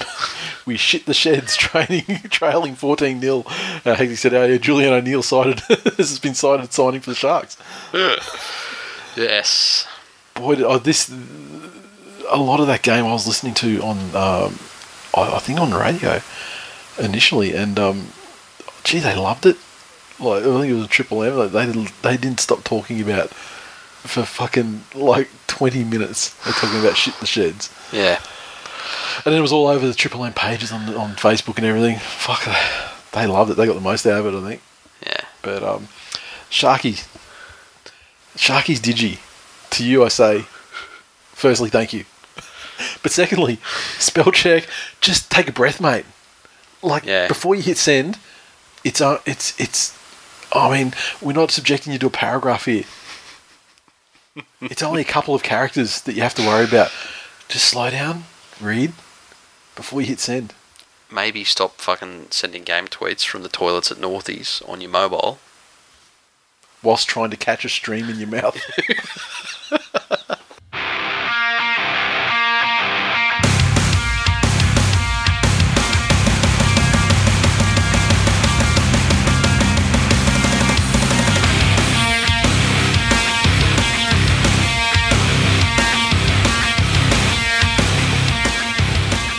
This Week in League is brought to you by Sportsmate Mobile's Rugby League Live, the ultimate NRL app putting the NRL at your fingertips, news, scores, TV viewing schedules, match day information, this podcast, and more. Search for Sportsmate in the App Store or Google Play to download Rugby League Live today, and don't forget to follow their Twitter account. Follow at Sportsmate to start with. But then they've set up a Twitter account specifically for the app at R-League Live, and they tweet from that one during matches and so forth. And so make sure you follow that one as well, and tweet them and just tell them how much you love them and how much you love the app, and just show them love, basically. You got any stats that you want to go through that you particularly enjoyed this week? Oh, there's a couple to talk about in the games. Yeah. But I really like the deep drill down they've got on players this year. Yep. It's been there, but it's a really interesting thing. For example, if you go into last week, and if you pick something like Canterbury versus the Warriors, it's really, really simple in Sportsmate to compare what they're doing across an 80-minute period with what they have been doing. Yep. You know, a lot of times it's like your kids. You don't notice your own kids growing up, but you see somebody else's kids you haven't seen for 6 months, and there's a massive change. Yep. So week in, week out, it can be hard to stop. But one thing that I didn't realise was Moses Mbai's tackle effectiveness. Hit me. Like for a lot of time, halves are, generally run over. Perceived as, perceived, weaker. For a career success of 81%, the last couple of games, he's been well over that. Last week it was at 88%. It's good he's contributing somehow. So it's not an attack, like it should be. But, even the dourest of Dogs fans can go and find something to be happy about. Something to... Deep dive into your players. Something not to bitch about, yeah. That's it. First game Thursday, Melbourne Storm 14 defeated the Brisbane Broncos 12. down there at Amy Park, and the Storm's 14 came from tries to Riley Jackson, Josh Addo-Carr, 2 of 2 conversions and a penalty goal to Cam Smith, and Broncos 12 came from tries to Roberts and Hunt, with Kahu 2 of 2 conversions. Not the sort of game where the Storm, they're going to go in, and even though they won, they're going to just be bleeding fucking blood and pus and mucus from their rectums for the next 3 days. Fair to say that their attack in the red zone left a little bit to be desired. Mm-hmm. However, I felt that Billy Slater, my feelings on Billy Slater are well documented through the history of this show. So we don't need to go to there. For a return after a significant injury and a long, long layoff, he looked pretty fucking good. Yeah, he did look He'll fit. never be as fast as he was, but he's and yes, there were little kinks in the way he slotted in. I actually think that he contributed a lot to the disjointed red zone attack because they tried to revert to the old school, Billy Slater, and he'd chime in down the right hand side and stuff. And I just feel like it just fucked their timing just a little bit. And there were a couple of tries that they didn't bomb them, but with just a slight improve in timing and things like that, they would have found the guy in the end to go in the corner, But I just wanted to say, well, fucking a good comeback. I didn't think that he would be nearly as up to speed as he was already, straight away. So I thought it might have been, like a swan song sort of thing, like, a bit of a cameo. Say, look here, I played. See you later. Yeah. But he's going to contribit to that side if he stays injury free. Yeah, definitely. Not a bad problem to have. No. I'm having a very tough time deciding who I'd have at 6 if Slater comes back to 1. Yeah. And I think I'm almost settled on I'd prefer to see Jax. Yeah. As the foil for Cronk. Might be fortunate with Goonie going off injured. Does that put Munster out on the wing or? Yeah. Or what does that do? It'd be so hard to stifle his development. Yeah. just to shelve him. It'd be a tough call to make. Yeah. The Storm looked to be trying a more up-tempo style of footy. Yeah. So I don't know whether that had a lot to do, because you're right, their attack was awful. It was absolutely horrible. And maybe going in there, they're thinking, okay, we're going to try some new things, and they didn't stick. Yep. I'll be keen to see this week whether they go back to that simpler, numbers-based attacking structure. Yeah. Or whether it could have been for the Broncos. Yeah, that's it. The Broncos, though, again, I think this is another one that the closeness of the game clouds a bit of judgment. The Broncos defended exceptionally well. They did. They were desperate. Yes. However, their attack, there was absolutely nothing spectacular in attack at all. No. I think fucking Corey Oates went to a seminar by fucking Colin Best and Bo Champion called Be Your Surname. Because that cunt is as exciting as fucking porridge. Like, he's contributing. Yeah. He's making meters, he's this, but he's not that, super try-scoring winger that he was last year. Yeah. The Broncos need to find a spark, and they need to find it fairly soon. I was really excited and hoped we wouldn't see this Wayne Bennett St George style of try and win a premiership scoring no more than 8 points a game.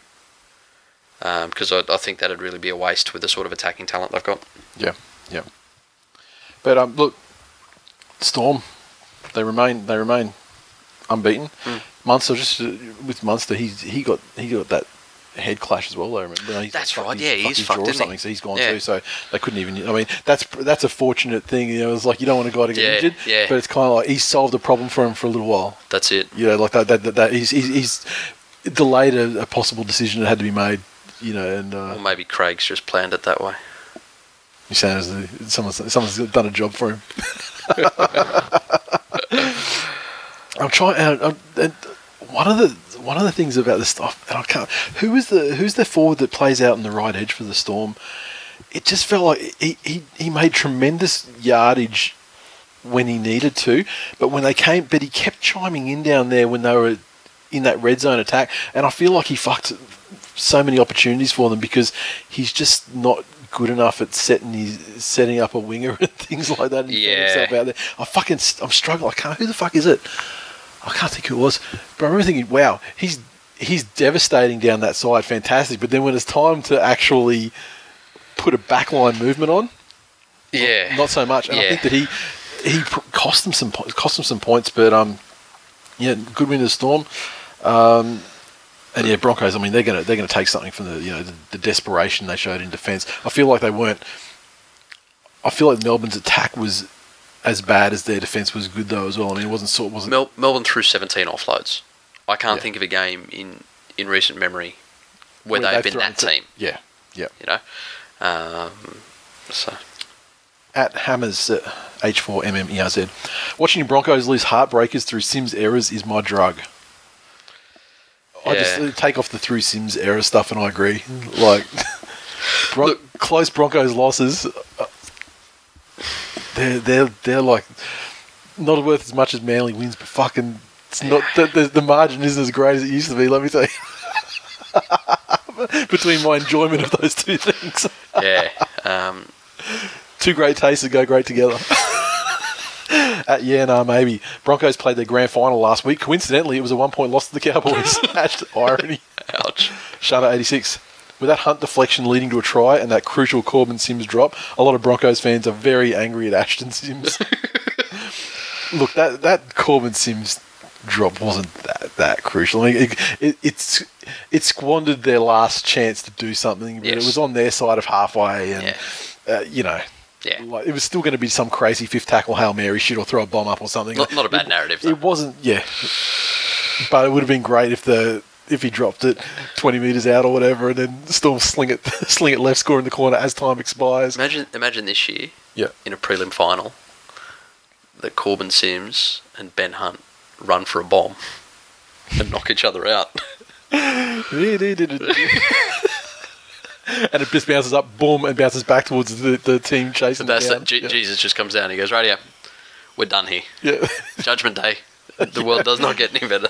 Look, I'm going to have to make an executive call here, and rugby league is officially shut down now. It has attained its peak perfection form. Ben Hunt nearly thought about dropping one too, didn't he? Poor fucker. With those bobbles and things like that, he just brings it back up again. And he's like, it's delaying the time he gets over it. He may never get over it. Freak 09. The biggest issue in the NRL right now is the length of the game. It needs to be reduced to 75 minutes. At the Blue Steelers. Fuck me, how good is watching Brisbane getting Queenslanded by Melbourne? Ash, that's what it feels like, cunts. Ash, fuck Melbourne too. The Doggies, 24, defeat the Warriors, 12. I mean, Dunedin, I believe it was, at Forsyth Bar Stadium. And their points came from tries to Mbai, a double to Bimos, and Inigo Montoya with a try. Avenged his father. He avenged his father. Mbai, 3 or 4 conversions and a penalty. The Warriors, 12 came from tries to Bodine and Sean Johnson, and Johnson, 2 of 2 conversions. Yeah, I'd say Warriors are definitely a team I think that would benefit from a salary cap where you can cut people for non-performance. I can't imagine, like, Stephen Kearney's not the super coach I think a lot of people think he is. But I don't know where he ever got that from, though. Where did that come from? It was because he did his time under Bellamy. Yeah. And he was the next best thing. And then he's never actually done anything. No. He's understudied to these guys who are very successful, but he's never at any stage He had a half-decent run at Para, and then capitulated. It's like half... So, and then he did... Half-decent's very generous. Like, he just happened to be in charge in New Zealand when they got us on an off day. Yeah. And he got a current crop of fantastic... Yeah. That's it. So... he's like the Mal Meninga, like with Origin. Exactly. The Warriors had every reason to win this game. Like, it was an away game for them in New Zealand. Mm-hmm. They were playing in a different part of their country than they normally would. So they had a real opportunity to get a galvanised fan base somewhere else. Look, I know we're armchair coaches. Yeah. But it is eternally frustrating when you should have against a big Canterbury forward pack early in the season. Mm-hmm. Okay, what we're going to do is play very simply, and we're going to kick early for most of the first half. And we're going to shift these fat... Yeah. We're going to make them turn and run, and then we're going to chase. Mm-hmm. And we're going to nail them down their end. And then we're going to come up and we're going to kick early, and we're going to turn them around, and we're going to chase. And then Sean Johnson's going to run the fucking ball. Exactly. Like, it's not a hard game plan this early in the season. Like, we did it to... Penrith did it to them in the finals last year. You can... It's a game plan to play the Dogs, period. Exactly. Doesn't matter if it's the third round. Exactly. Do it any time. And would probably work against Canberra, and those larger teams as well. Well, we'll get to the Canberra thing, but I mean, it was working for the Tigers against Canberra for 5 minutes. Yeah. It actually was. I don't know if it's that the Warriors don't know how to execute, that they don't understand game plans, that they get out there and the instincts take over. Or they're poorly coached. Or they're poorly coached. By a guy who's hyped to be... he's got an amazing pedigree, but isn't the coach that he's alleged... Yeah. So... And then again, it really should have been a points of palooza for them. Yep. With that much ball. Yep. That they had in the first half. So the Dogs, the scoreline was a little bit exaggerated in the end. Yeah. They defended very well. And that, like you said, there's a game plan to play the Dogs, but that's how the Dogs will play you. They'll grind and bash. I don't think the Dogs were really challenged. No. They defended what was thrown against them very well. Warriors got success through Sean Johnson running the ball. Fucking shocked me. Yep. Why doesn't he do it more? I don't know. What's his fucking story? I mean, is he coached not to? Look, who knows that in a club that doesn't have a history of a great amount of ticker. Yeah. Everyone's just, Kieran's here in round 4 and, we'll be right then. And, that sort of shit's contagious. You're putting your eggs in the foreign basket. I mean, yeah. Make some fucking omelettes. You got anything else? No. Bud Smoko. Is it just me or does Eastwood look like a man baby? On his back, he looks like he wants to be changed. At TWiL Town, that fucking man bun has destroyed any lingering talent that Vadavai had left. He's gone full Barney Pomeroy. Time to Cartwright the cunt. What does that mean? Look. Time to make him the next immortal? If I'm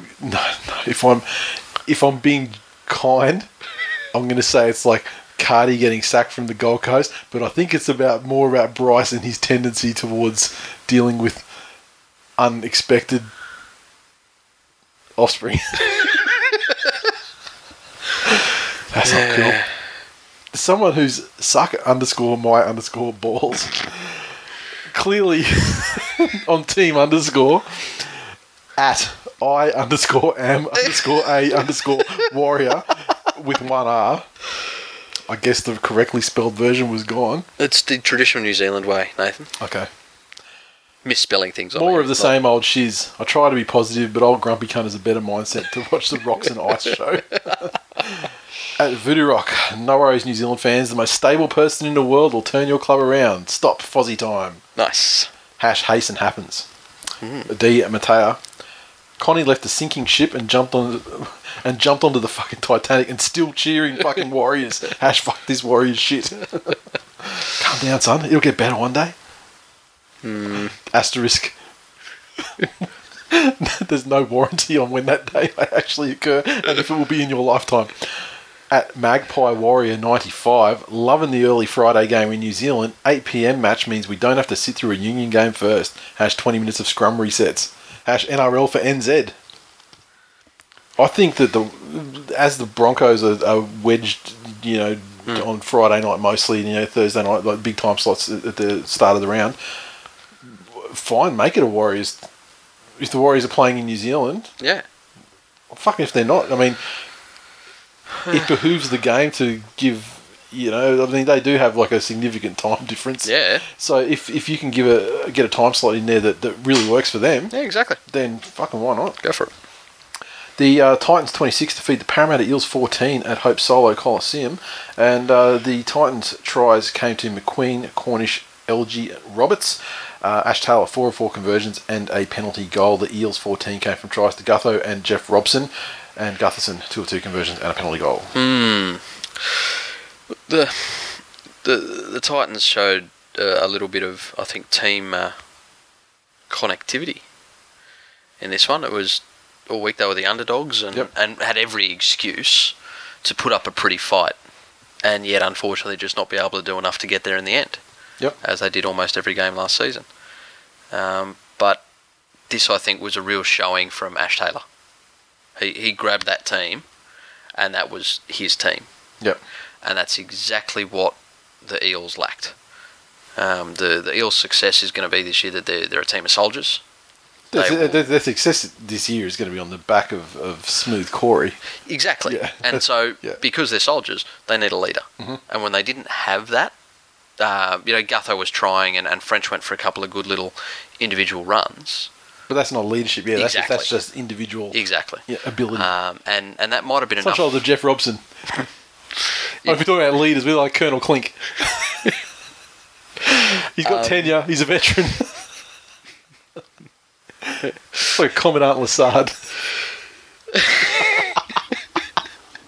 I'm just picturing him with a monocle.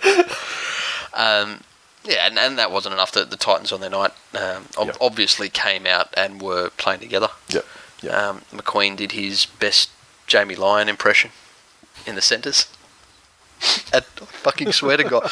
I swear to God, there were 2 times where he's taken a cutout and he's going full pace and the defence has overrun him. Put him in. Genius. Coaching genius. But a good win from a team that was under a little bit of internal pressure. They'll do okay now. They've got Grevesmuir and Copley coming, hopefully. But I think Ash Taylor really needs to continue this. He needs to, when Hayne's back, make it very clear that that's his team. You reminded me on this Grevesmuir thing. What were the personal issues that...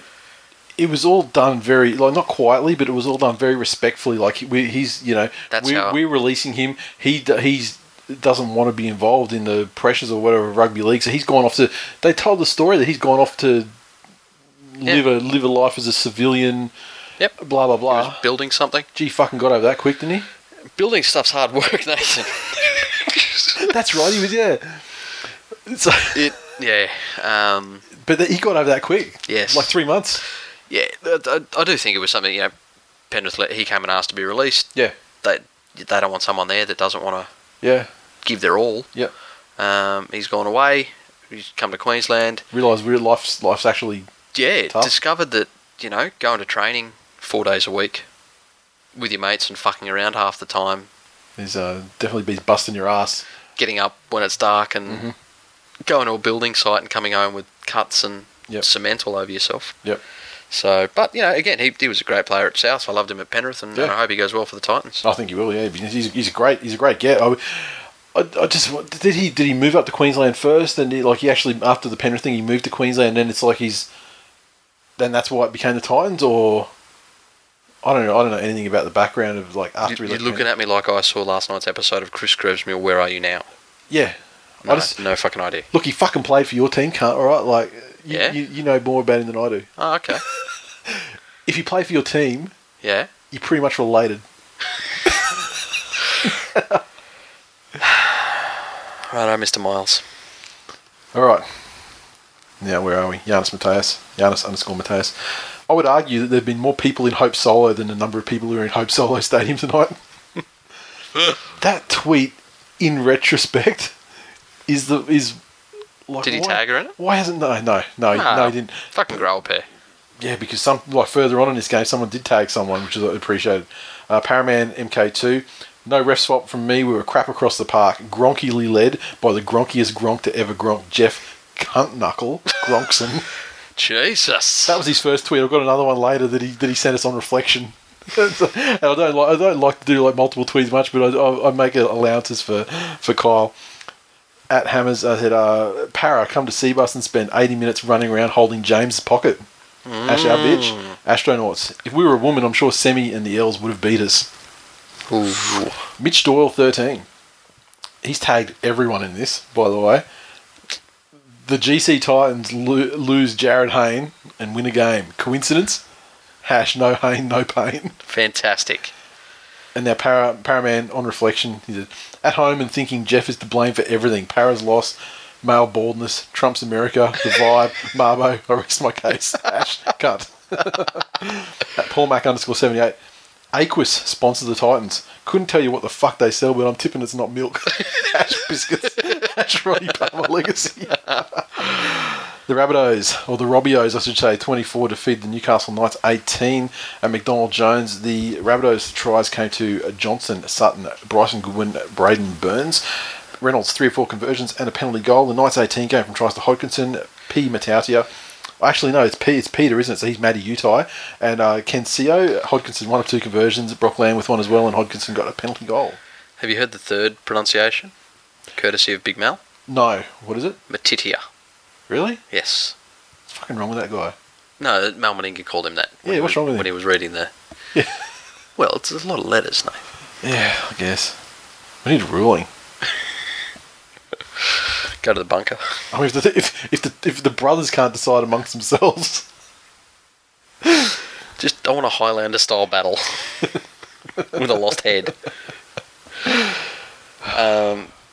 Yeah, tough game. The Knights this year look to be, and they have made some genuine improvements, and there are some things for the Knights and their fans to be happy about. But they do seem to be the team that's going to drag a couple of teams down to their level, and make games a lot closer than they should be. And this was one of those games. Both teams had as much respect for the ball as George Burgess does for his first grade career.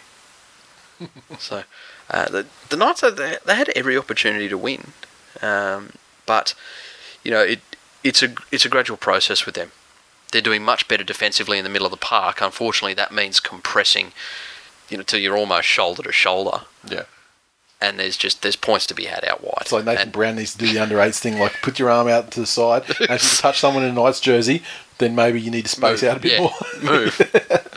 And no, what are you doing on the wing? No, get back in the middle. Where's the Matatas? Get out there.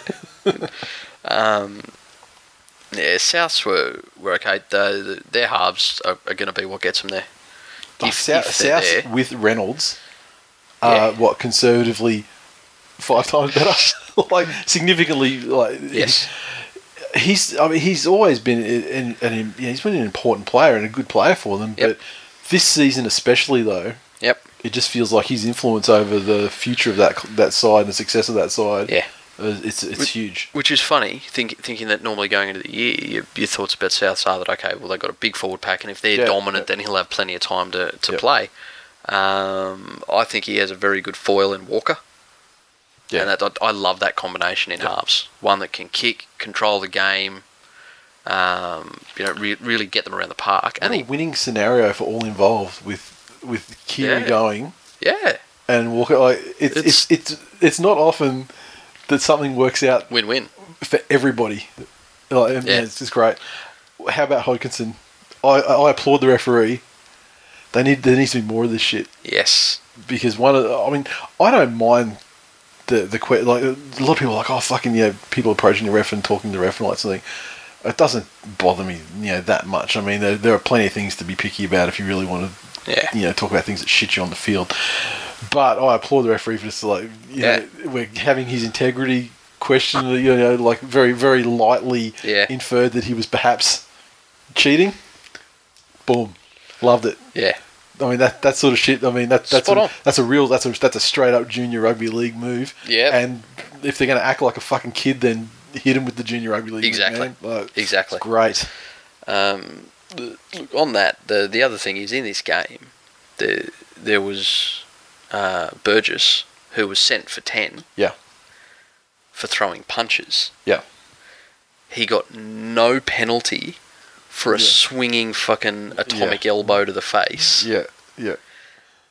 And this is, and I'll talk about this more in another game, but this is where it is just so ridiculous that there is a technology there that can't be used. Whereby that they can review the severity of a potential incident. Yeah. Which they do a lot of the time. I mean, like, there are times, like a player's down, and then the bunker will go, Yeah, they'll look at it to see if it's a swinging arm, whether it's a penalty or whatever. That's it. But what they've stopped doing this year is changing the calls or adding things to the calls, which is like, you know what? I had a couple go against my team last year where there was a scrum and all of a sudden the referee got a note in his ear and he says, we're reversing the feed. Yeah. Fair enough. There's actually there wasn't enough of that. Yeah. Because there's so many they didn't do. I mean, I don't care, either don't do it or do it, but get them all, or Yes. I'm so happy that even if it goes against, I would much rather. I'm even more so now leaning towards, because I was either get rid of the bunker completely or utilise it. Yeah. But getting rid of the bunker completely still means that the people see it on TV. Yeah. And the commentators harp about it endlessly after replay after replay after replay. Yeah. South were ordinary. Newcastle, again, they're on a steady little improvement plan. But fucking something's got to be done with South's forwards pack. Just the Burgeye, mate. When it's not happening, it's not happening for him. It is interesting. Like you saw the comments with Sam last week. They asked him, hey, what about George? Yeah. You know what? He's fucking lucky to have his first grade spot. He's underperforming, and then he goes and does that shit. He's coasting. He's coasting on 2014. Like, you remember how good he was in 20. Yep. I mean, like, Sam gets the credit, because he with the busted face and everything. Yeah. And, he came in. He was going to outshine his brother. George was the one that was like. I mean, Sam did the busted cheekbone thing or whatever the fuck in that grand final. So so obviously that's a Clive Churchill move. But George is the one that was. Yeah. Fuck. So now, a shadow. Yes. Mitch of the Geos. What the Rabbitohs save on dental bills, they'll pay in judiciary fines. #grubs, #cheap shots. Aditya Swami, Adam Reynolds' quality in a scrappy Bunning side would have been punished by better opposition. Hey Sam Warden, congratulations to Faf. Shoulda, coulda, woulda been at Leichhardt in black, gold and white, but at least he got the win. Very gracious. Fuck, he's loyal if nothing else, Sam. He's a Farah man from way back. I've seen a lot of things. I've not seen too many people come out. There's been that whole, Farah's happy about this, but there has not been a lot of get him back to the club now that Taylor's gone. Yeah. Tall Hayden. Sin bin for informing the match official that it is a close game and incorrect calls at pivotal times may impact the result. Yeah, that's when you put it that way, it sounds a lot better. At Hebby_Nova. Ref's fault, that is all. The Roosters 14 defeated the Penny Panthers 12 at the Muddy Puddle. The Roosters had double to Gordon in revenge game. Yeah. Latrell Mitchell with the other try. Gordon 1 of 3 conversions. The Panthers 12 had try to Tyrone Peachey, a conversion to Nathan Cleary, and 3 penalty goals to Cleary. Yeah, tough night for Penrith, and I don't think. Like the try didn't cost them the game. The forward pass. The fact that they scored 3 tries to 1 was one in the game. Exactly. Are you going to rely on missed goal kicking to Yeah, definitely. What I am filthy about is the cunt that was out there on the sideline has been stood down from being a touch judge so many fucking times for fucking up calls. Yeah. And in important games, this was only a round game early on. Yep. But he's back out there. Yeah. And the forward pass isn't the one that is the most glaring. There was one where Daniel Tupou had tried to someone tried to bat a ball in, and then Tupou was trying to pass into somebody else. Yep. And his foot wasn't on the line, his heel was over the line. Yeah. And this Eunice fuckstain's there staring down. And that's touchy. That's like, there can be contentious things like forward passes and things like that. But I mean, if you can't police. But this is what I'm saying here. Line. If you are staring down at the line so fucking intently to see where the foot is, how are you looking at his hands to see when contact with the ball's made? Like it boggles me. And the forward pass, again, it was only missed because he's too fucking slow. Like he was there, he was close enough, but not close enough to judge whether it went forward. Yeah. And like, how are they going to proceed with things moving forward from the referee's standpoint? Is Archer going to give us a verdict on every possible forward pass situation in a game in his review. It's opened up a can of worms, and exactly. And for people that like to refs fault about losses, fuck me, it's just given them everything they need to dine out on for the next decade. The easiest thing in the world, fuck off touch judges. For anything they need to do in goal, we have technology that can assess that. Yep. Get all of them and put them out to fucking pasture, and each stadium gets a professional operator and a drone that sits above where the play is. Yep. And a professional operator would be able to keep that thing on top of the ball at all times. Don't even need to do as a drone. I mean, you got like that spider thing, just they're pretty expensive to put up. Are they? Yeah, they're very expensive to put up. But at enough of a height, the angle you get on the field would be able to determine forward passes, offside from kicks. But then it comes down, but then you've got all the little variables that stop them from touching it now, like, out of the hands, the physics drifting this and the blah, blah, blah. No, you can zoom in and look at the direction of the hands and which way they moved. I just feel that if Tony Archer's in a position to rule on that, and after the fact... No other way ends up with fucking Jeff Eunice walking out at an intersection and washing my windscreen and asking for 50 cents. But look, while he is an absolute fucking idiot, there is more I'm angry about with... Well, not angry, it's round 3. But I would like to see, if you realise after a little while that the referee you have in that game is, blowing harder than fucking Sam Burgess's mum to keep George in the team, then use it. Yeah. The amount of penalties that were blown, and I saw the guys getting up saying, that was never and this was that and I was there. Don't argue with the fucker, work with him. Yeah. And let the other team suffer for it. It ended up with about an equal penalty count, about an equal number of errors, about an equal number of sets. Yeah. And they're those games where the 50-50 calls will end up fucking you. Yeah. And another 2 points would have been great. Exactly. If you're smart, work with the referee. That's what I really would like to see. Well done to the Roosters, though. They were capable. Didn't fuck any dogs. I don't feel like this was the game that the commentators thought it was. No, it was horrible. It wasn't this enthralling contest. Once again, closeness equals closeness quality. In history. Yeah. They've never really gotten over 2003. Definitely haven't. There's a lot of kids whose parents put them out. Didn't ever take them back in after that because they said they weren't Bondi enough. I think one of them said grouse. They said they were too Westy and just shunned them. So there's a lot of Roosters fans that are still hurt over Scott Sattler and his heroics. Bud Smoko, clearly the NRL has an agenda that knows the West will support anyway. Oof. He's got a lot of hashtags like gambling, cutback, ref's fault, and so forth. Highway _ feels like a pretty average win, but I'll take the 2 points. Yes, you will. Doz tweets, is Latrell Mitchell the new fake tough guy of the NRL, or is he the new Jake Mamo? He's the new... Yeah, he's... What's the difference? Yeah, true.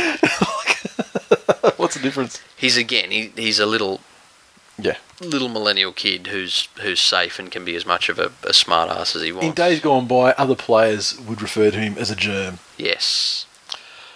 The mighty Manly Seagulls 30 defeat the North Queensland Cowboys 8 in their own home field, 1,300 teeth. The Manly's 30 came from tries to Jorge, Tommy Turbo, Brenton Lawrence, Jackson Hastings, Walker 4 of 4 conversions, and 3 penalty goals. I don't fucking understand that. Just to interject there, somebody tweeted me last week, and the same individual who refers to the Roosters' salary sombrero on television has started referring to the Cowboys' home ground as 1,300 Toothless Smile Stadium. It's very wordy though, isn't it? It doesn't roll at all. And they get more like 13,000 too, I mean, but, you know, that's not pick. So, Cowboys 8 came from try to Jake Granville and a conversion to Thurston, a penalty goal to Thurston. Yeah, I'll let you have the bulk of this one, but with Cowboys, you take away the forwards that they've lost, and there's 80% of their game plan. Yeah, and they talk You know? about that, but the fact that we've lost first four choice props pretty much, with the exception of Brenton Lawrence. I mean, Yeah, but not all first choice props are created equal. no, they're not. But I mean, they all have their importance to their own team. Yeah. I mean, if they're the best, put it this way, if TWiL and like Lussig and that, if they were our best performing guys, and you take them out of the team, Yeah. then I'm saying, Yes. be as happy with this one as Souths are over Newcastle. look, at the end of the day, they had Thurston. they had the JT that mattered. I mean, let's face it, he's the JT that matters in that side, even if he's not getting paid like it. Like the other one was allegedly going to be paid. Maybe that's it. Maybe it was a mistaken contract. Sent it to the wrong JT. JT. What's JT's address? So many. It's like this week in JT this week though. Wow. I mean, like you got the Jason Taylor as well. I mean, it's all JTs, all JTs all the time. But look, the attitude of the team was fantastic, and that was the thing that I'll take mostly away from it. The Cowboys had plenty of opportunities to put on points and attack, but they defended with the same stoutness and resolve that they did in that period in the Parramatta game where they had like 5 dropouts in a row, whatever it was. Yep. So, like, that's the thing is what they've done now is they've set a benchmark. That Yes. we know that the team can pull together and do this, and it's a function of coaching now to ensure that they can get into that same place and do that week in, week out. That's the part that I'm not sure that. It's why I don't think Barrett is a very good coach, because I'm not sure that he can get them to do that. It's great for the players to get smashed in the media all week and then, as a group, become indignant and play this way. But you need to be able to do that without the. You need to turn into the big green guy without being prodded and you've got to be able to do it as a function of you just the way you go about your business every week. Yeah. Tommy Turbo amazing and all talk about his speed is now he's buried it after destroying X Factors and everything. I mean, he's outrunning X Factors. He just Who did he outrun? the entire Cowboys team, including the X Factor's X Factor that ever X Factored. So, and that was a tremendous, intercepted grubber. I mean, obviously a fortuitous bounce when you stick your leg out and it just bounces up beautifully into your arms. But hey, Yeah, you got to be there to be lucky. that's right. That's right. Brenton Lawrence, great. Nate Miles, like I don't hate to say it, but like his best game that he's played probably since 2014. Like I'm not talking about just his Manly career. I'm just talking about his life in general. Like the best game.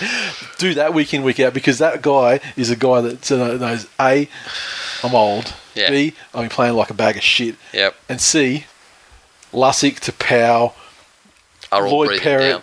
Yeah. the Fanua Blake, all these guys are going to come back into the side. How are we going to fit all 4 of them in the side? Yep. Who's going to make way for these guys? Yeah, exactly. And so it's a guy with with a guy who sees the writing on the wall. The problem is, once again, do it every week, man. It was good to see Hastings playing for me. It was good to see him get a try. But I mean, that try though. I mean, Sean Lane though.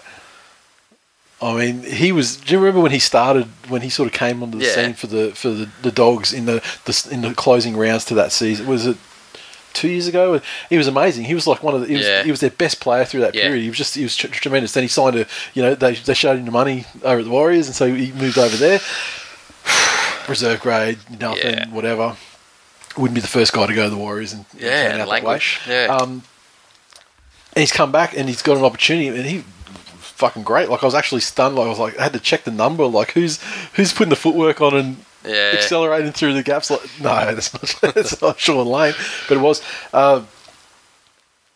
Just a great team effort. More of that, please. To do it the Cowboys had their suspensions and injuries. We had our injuries and suspensions as well. But like you said, I mean, obviously, they're talking internationals, and and we're talking, criminals. So well, it's a powers international, so there's one of them. But we had an international too. Tapau equals Taumalolo or Scott. Don't. 1 for 1. Don't be that fucker who gets one client in New Zealand and then calls themselves an international client manager. Don't. But really, it was just the I mean, it's a field where the Cowboys traditionally do very well regardless of the situation they're in. So it was a great win, and to dominate them, so much as well, was great. But the message there is just more of that attitude, just the attitude. Well, you're not going to win every game, but that attitude. You've definitely bought Barrett at least 3 months with that one win. Yeah. And so you can count on, what's it been? You could probably lose another 3. 3, so you got 3 losses, and then you'll have another nice win. Good thing this week, though, we're playing almost, I don't want to say guaranteed win, but I almost guarantee victory this week. No, really? Fuck it, I do. I guarantee victory this week. But we'll get to that. Do you have anything you want to add? No, not at all. Jim Man Bear Pig. I imagine Nate's erection to be so magnificent that the superstitious folk of Queensland worship it. I thought Sirenin played well. He wasn't too bad. I mean, he's still got his moments though. Yeah. Like he's like the simple, like the one out, and he just fucking drops it cold. You better hope like a cunt that he doesn't bring his dad with him. I never thought that Ciro Senior was that kind of Demir Dokic kind of character. But well, he certainly got some Gary Gallen to him. Yes. And we've got Hastings. Yeah. Yeah, Kev. Battle of the dads. Yeah, I mean, there's Jesus. Battle of the salty dad. The dad's salty at their children's. Their own clubs for punning their prodigy. The progeny, I should say. Wow.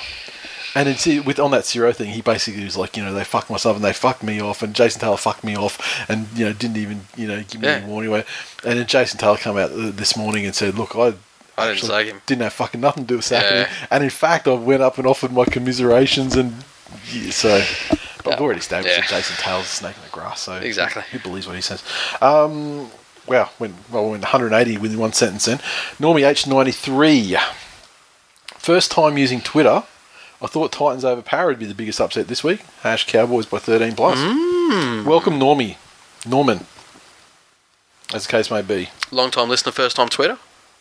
Let us know. First time using Twitter, so I didn't go back and go through his account because, I mean, that would be stalkerish. But okay, we should verify if that indeed was his first tweet. Fact check. If he was fucking lying to us or not. I don't know. Blue_Beaver. More reverse psychology, more often, please, and thank you, Nate. Manly 13+. Sorry, I fucked it already, haven't I? Guaranteed victory this week. At Benny27, one of the greatest Seagulls victories of the last 5 years. What a performance! That to me is more of a. It's a fucking low sample group. Yeah, it's more of a comment, like a very low bar, right? Yeah. Our Lewis Brown, I believe it's official blue tick Lewis Brown account. Lewis Brown twin. Tweeted to us and that Lewis on the bench 24-8, Lewis on the field 6-0, defensive maestro. Lewis was in full control. Honestly though, with the ins coming back through after injuries and suspensions and stuff, how that guy can retain. The reason why Lewis was so good this week is because I think he only played if he played 20 minutes, I'd be surprised. Yeah. So basically, the damage was minimised. Super sub. He's a super sub. Yeah, right. Yeah, like Bureau in that Origin game, super sub. Moosehead08, Manly are back. Great effort, especially from maligned players Miles, Coruscant, Uarte. Brown still shit though. And Appy was he busted his ass. Like you could say, that's what I love about him. He busts his ass. I just wish he could bust his ass on the. Like that Rex Mossett passed the ball. Like maybe bust his ass on that during the week, and then the results would he'd reap the rewards. That's it. Canberra Raiders 46 to feed the West Tigers 6. GIO. To quote Commandant Lassard, the Canberra Raiders scored many tries. Rapana 2, Croker, Papali, Blake Austin, Kotrick, Jack White, and Elliot Whitehead. That Elliot White, I mean. Fucking that try. I mean, he's kissed on the dick with that try. I mean, that was a Paulo try all day. 7 of 8 conversions to Croker. Tigers 6 came from an intercept. I must clarify, an intercept to Norfoluma and Mitchell Moses. A conversion. But Canberra are just a complete football team at the moment. They've got very big men who work hard, one after the other, up the middle. Their halves know when to run the ball and when to kick for territory, and their outsides are very, very skilled, and it's those little extra skills that get them there. Like, Rapana's got a lovely little infield kick. And when they get on top, he's though, in as space. well, they can really, like, fucking just turn the screws and just blast teams. So, we spoke about it earlier. The very simple game plan this early in the season for a big team is run them around. Mm-hmm. And when you supposedly have two halves who are the next big thing, they should be able to do this. How long are you the next big thing for, though? Like, because they've been the next big thing for 3 years, right? I think they're the next big thing until the next big thing comes along, if you know what I mean. Yeah. Yeah. And who's, is it Jax in Melbourne? Is it Lamb at Newcastle? I don't know. Who's the next? Yeah. So that's it. There's a fair bit of time they'll be the next big thing. Didn't with this, you're talking about the game plan to run around. I wasn't even joking. Like, the first 10 minutes or so, the Tigers, they were the ones doing all the attacking, and they were looking amazing, and they were running the fucking big guys around, and they were tiring them out like straight away. Yes, it was working for them, and that intercept was more of a product of the pressure, the sustained pressure and dominance. Or at least the ascendancy that the Tigers had in the early stages of that game than anything else. That's one of the things. The West Tigers normally do very, very well because of their speed and their mobility. Yep. They'll really get up in the line fast in defence. I remember a game against Penrith where I think they took 3 intercepts. Yeah. And the thing is, that was actually, dare I say, they were well coached to execute a game plan that was actually the correct one. The only problem is, no fucking heart. Yeah. Because when it started going against them, geez, they fold quickly. And I don't remember who it was, but I saw an interview with one of the players from Canberra after the game, like as they're walking off, and they said that we just knew that we had to stay in it a certain amount of time. Basically the same. And then eventually we're going to fold. Yeah. Yep. Which is a terrible reputation to have about your side. It was about the same, against Penrith last week it was 2-2 for 30 minutes. Yep. And then all of a sudden. Floodgates, yep. So, I don't know if someone needs to just sit Brooks and Moses down, right? Mm-hmm. And get a stopwatch and put it on for 80 minutes. Yep. And just make them sit there and do nothing. Yep. So they understand that 80 minutes is a long period of time. And they have a reference point for the next time they're playing. Yeah, and there's plenty of time to come back if you don't let it get too far away. I tell you, I felt bad for Luke Brooks. Like, when he got destroyed by Paulo, Paulo, like we were saying before the show, like, that guy, he must be just looking forward to the nudie run. Yeah. He must be like, I've got this fucking 16-inch horse cock, and I'm gonna swing it around. Avoid tries. I'm gonna fly fish from Bruce Stadium to Fishwick on the last day of the year. So, Elliot, you take the. I'm over the line already. Yeah. So I'm gonna give it to you. I'm gonna dish this try to you, mate. Here you are, you pasty little white guy.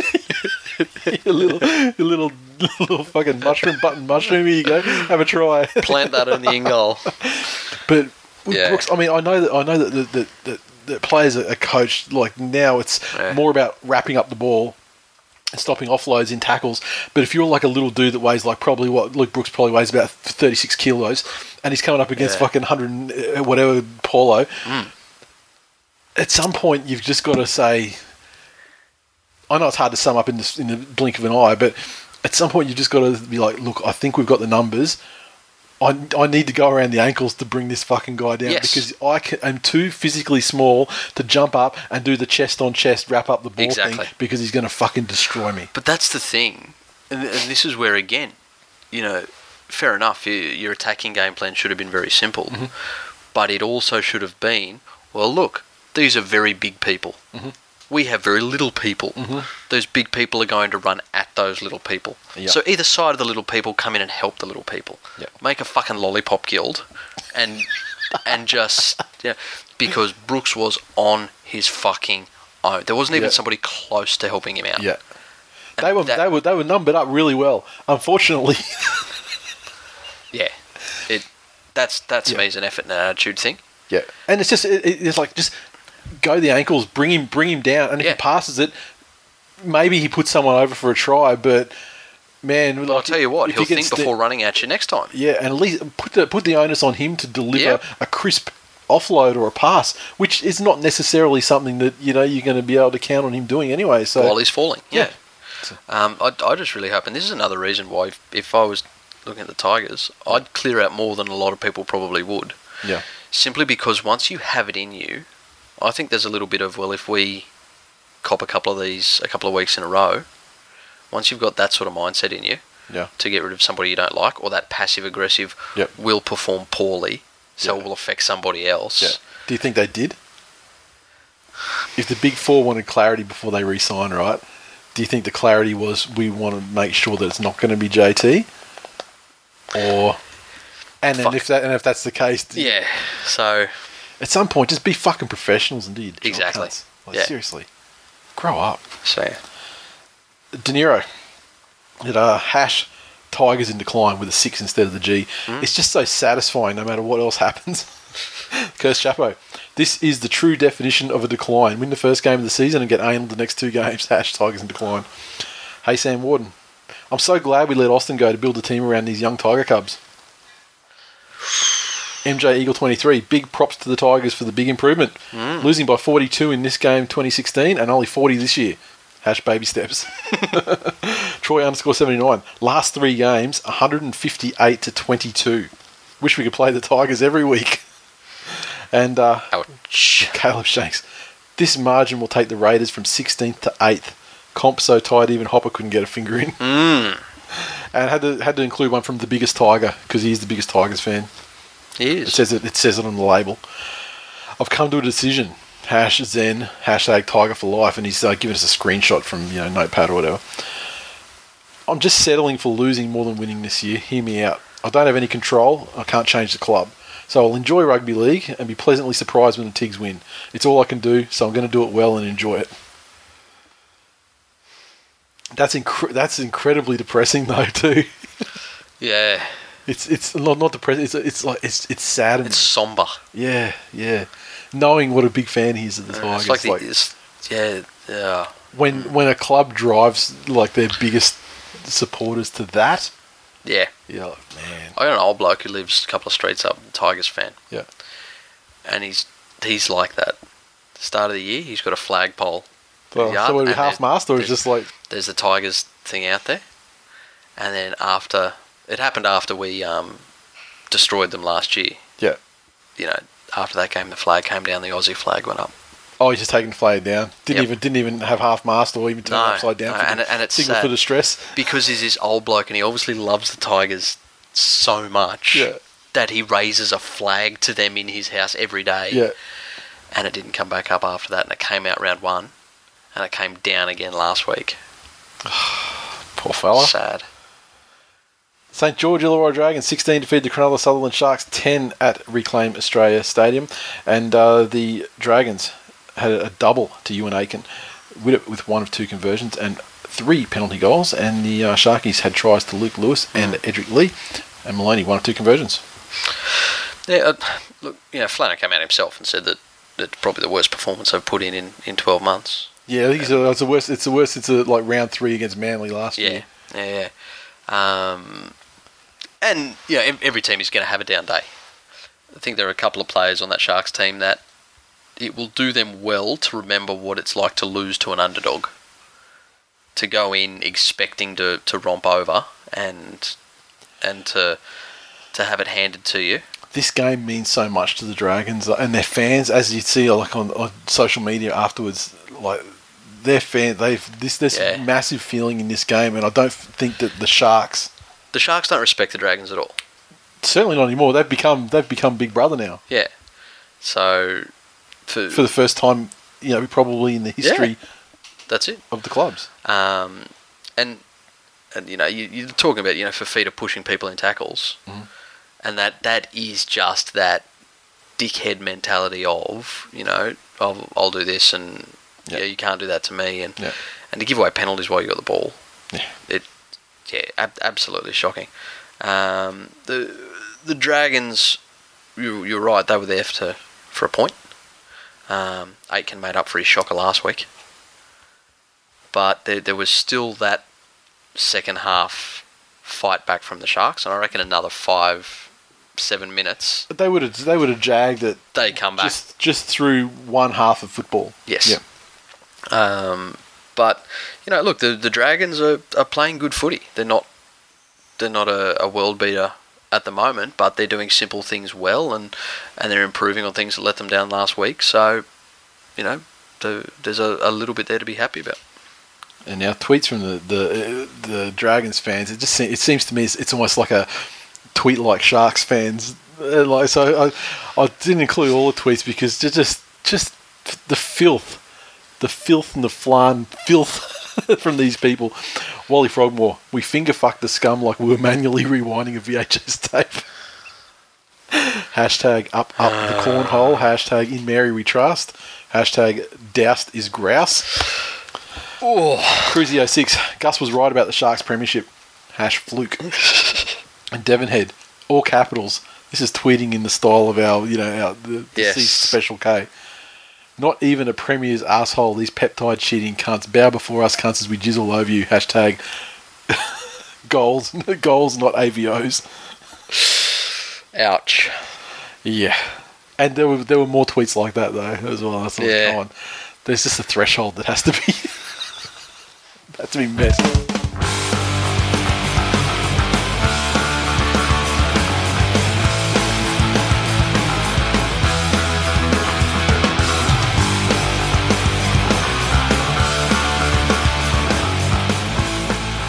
All right, back again for another week of Ask Nat with the lovely Nat Sinclair. How you doing, Nat? I'm good. How are you? Doing great. Now, it would appear that the Ask Nat hashtag has been hijacked over the last day by a charity called Ethiopiad, which is a charity in the UK. And the reason they've hijacked it, they've started doing this stuff with. There's only about like half a dozen tweets around it, but they hijacked it for a live Twitter interview with my God. with Natalie Imbruglia. Oh no! And it's an interview about obstetrics and fistula with Natalie Imbruglia, and so it makes me think: what does Natalie Imbruglia have to do with obstetrics? And it makes me think that perhaps her song "Torn" is about something different to what I thought it was. Yeah, that's a bit of a worry. Yeah. I would never have correlated the two of those together, but now it's going to be mixed in with what football questions. So I guess she's a patron for this charity or something over in the UK or whatever. Oh wow! And God. I thought it was hilarious. I saw Natalie and Bruno. I said, "What are you doing, guys? When you implement a hashtag to go with your charitable thing, you may just have a look if it's been used before and the context." Yeah, just check. And so it's basically like a bunch of these footy questions. Oh my God, mixed in with charity. Oh God. Yeah. So that'll be interesting, Charity. Your live Twitter interview is going to go hilarious because there'll be people reacting to this episode of the show and asking you questions and commenting on what you say today. It's good publicity, Yeah, that's great. At least. It's great. Getting it out there to the UK. Hey, we just spread that. We gave a couple of Nats. We get a Natalie Imbruglia in. She can come on the show next week. We'll see what she says. We'll see what she thinks about things. But, the first thing, and this is you've been tweeting about it a little bit over the last couple of days, but Beerboy182 has commented on it. And he says, "No, the catsuits are gone. Oh, This is worse than the time that Macca's had you guys put T-shirts over your catsuit outfits." And he's like, that was the worst day of my life. I was not happy that day. So, I mean, you've been tweeting about it, but for the people who don't follow you on Twitter or who aren't on Twitter, give us a story about the new outfits. Okay, so the catsuits, can I just say, they were 3 years old, and I loved them too, and I was attached to them as well, but they were 3 years old, and that material does not last 3 years. What are they constructed from? Was it like genuine 100% fake vinyl? It was like a PVC kind of thing. Yeah, okay. Literally, and it got to the point last year when we made our late run to the finals, we were thinking, if we made the grand final, are these costumes going to stay together for a grand final? Like, it was we just got there. last year. So then this year they obviously decided to go off in a different direction and go for more, athletic kind of thing. Sure. And look, it's a lot easier to dance in. I do enjoy having something different. It's always, we usually change uniforms every 2 years, but because of the success of the cat suits, I suppose, we stretched it for 3 years. So it was definitely overdue. Sure. But I understand that everybody's a little bit heartbroken. I think, a part of us all dies when the cat suit goes. The cat suits were so different to anything we'd seen in cheerleading for any of the clubs. I think they really put you guys on the map. They did. They really did. And I remember at the time, it was my second year of cheerleading, and when they first came out, it was the biggest uproar, like you wouldn't believe when they first came out. It was ridiculous. And I did a few interviews in regard to that. It was a bit of an interesting spot. I think I was only 20 at the time, and I was doing all this interview stuff in regard to the cat suits, trying to diffuse it a little bit. Yep. And you got to be careful as well with media, because I remember one article, they asked me a question about what I thought about the other cheerleading uniforms, and I gave a diplomatic answer.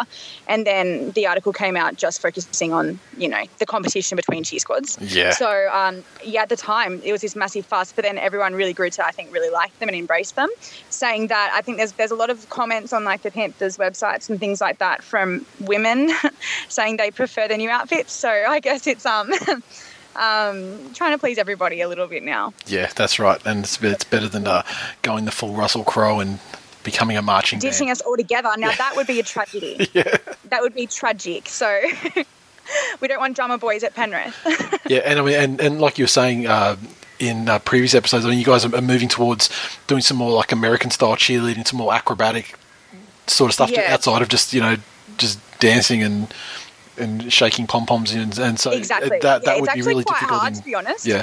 Yeah, it's really quite hard. I struggle a little bit, but I'm sure I'll get better when we go, throughout. I'm not the strongest of the dancers either when it comes to our squad as well. I think a lot of the time, my passion for the team has gotten me through a few of these auditions. So it's a bit tricky for me to pick all this stuff up, but we'll do it for the team, And I noticed that the Panthers have embraced the Ask Nat section, and they've interviewed you, put you on a video, and put you out there. Acting like they discovered you or something. I mean, come on, we know. How dare they? We know. We all know the truth here. It's all good. No, it was really nice of them, actually. I was really quite happy when they asked me to do that, because I do like to try and go towards trying to break that stereotype a little bit, because as much as we try, it's still out there very much. Even when I started, with my career, there was a few people saying to me before I got my job, are you sure you want to do cheerleading? Because it might, obstruct you getting a law job. And at the end of the day, the way I got my law job was I emailed my current workplace who sponsor Penrith, and I said, hi, I'm a cheerleader. I see you sponsor Penrith. Do you have any intern work going? Yep. That caught their eye, and then they came and found me at a game and offered me some intern work, and then I got a full-time job from there. That's fantastic. So that actually opened the door. To everybody who says that cheerleading's going to block your law career, it got me my law career. So I think it's special to be able to make that known. Sure. Now, I mean, that whole scenario there that you just described, it probably somewhat answers one of the questions that we have from Bethany, saying, as a woman who cheerleads and does law, do you ever get situations where people don't take you seriously because of it? Well, yeah, absolutely. Especially when I had, lecturers at my university questioning it, then that sort of thing, obviously some of my friends, things like that. But I always said, even, when I first started cheerleading at 19 and I started my degree at the same time, if somebody doesn't respect me or take me seriously because of something like that, I don't want their respect, and I don't want to be taken seriously by them, because I think that's a reflection on them, not me. And I'm keeping that going throughout. I'm about to become an actual proper lawyer now rather than just a paralegal like I have been for the past few years. And I stick by the same thing. If somebody's going to judge based on something like that, just on the surface, then they can do that. I don't care for it. So there's plenty of people out there that I really respect their opinion who will take somebody on more than just face value. So I guess that's answering that question, that you just got to stick with it. And, I'm not going to change to just fit a certain mold that people think you need to be to do a certain thing. And I'm not going to do that. So hopefully that leads to other women doing the same thing, because I think men can do that if they want. They can do whatever they want and no one thinks twice. Yep. So Yep. I definitely want to try and help other girls do the same thing. And who knows, in the legal career, it might work as like some kind of like advantage thing. Like they'll underestimate you.